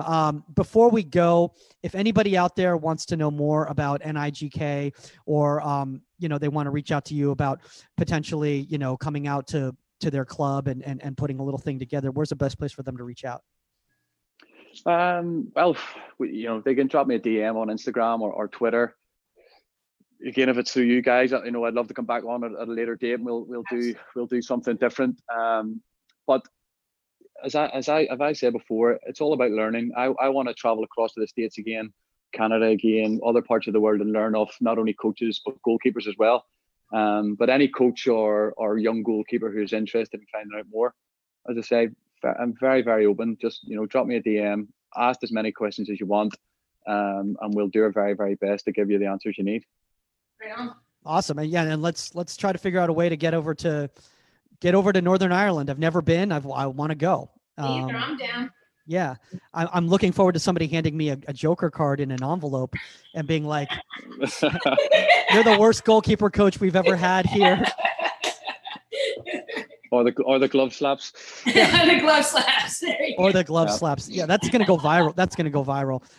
Remember, guys, contact at InsideThe18media.com if you have a guest suggestion or a topic suggestion. Or during this lockdown, guys, if you want to reach out and you've got something that you'd like to talk about on the show, I mean, we've got the time. And if you've got something of benefit, again, like Michael was bringing up, the fact is like, I was, self-deprecating myself in regards to the level that I played compared to these two right here. But don't ever think, because we've had people reach out before and go like, I don't know if I'm big enough to be on the show or yada yada. It's not about that. It's about us learning and growing from each other. So if you have something that you feel is going to benefit the audience, reach out. Let us know, because it might work. We just recently had a mother on. Today we did an interview with the mother of a goalkeeper named Nathan who went viral with his little solo training session on Twitter. So Sarah Jane, yeah, he killed it out there, and that was absolutely fantastic with her. She was bringing something to the table that we can't as goalkeeper coaches, and that's the parents' perspective and how to benefit your kid during this time period. So I thought that was really a cool piece, and it was fantastic. So do that, and guys, remember, it's at Goalkeeper Podcast on all social media platforms, or at Goalkeeper Pod on Twitter, because podcast is too long for Twitter, which is unfortunate. But that's all the time on Inside the 18. If you want to reach out to Saskia Weber, I think she checks her social media now. I think now that she's got the time to do it. At Saskia_Weber. Yeah, it's Saskia_Weber. Out there. She's easy. All right, guys. That's all the time on Inside the 18, and we are out. Later, guys.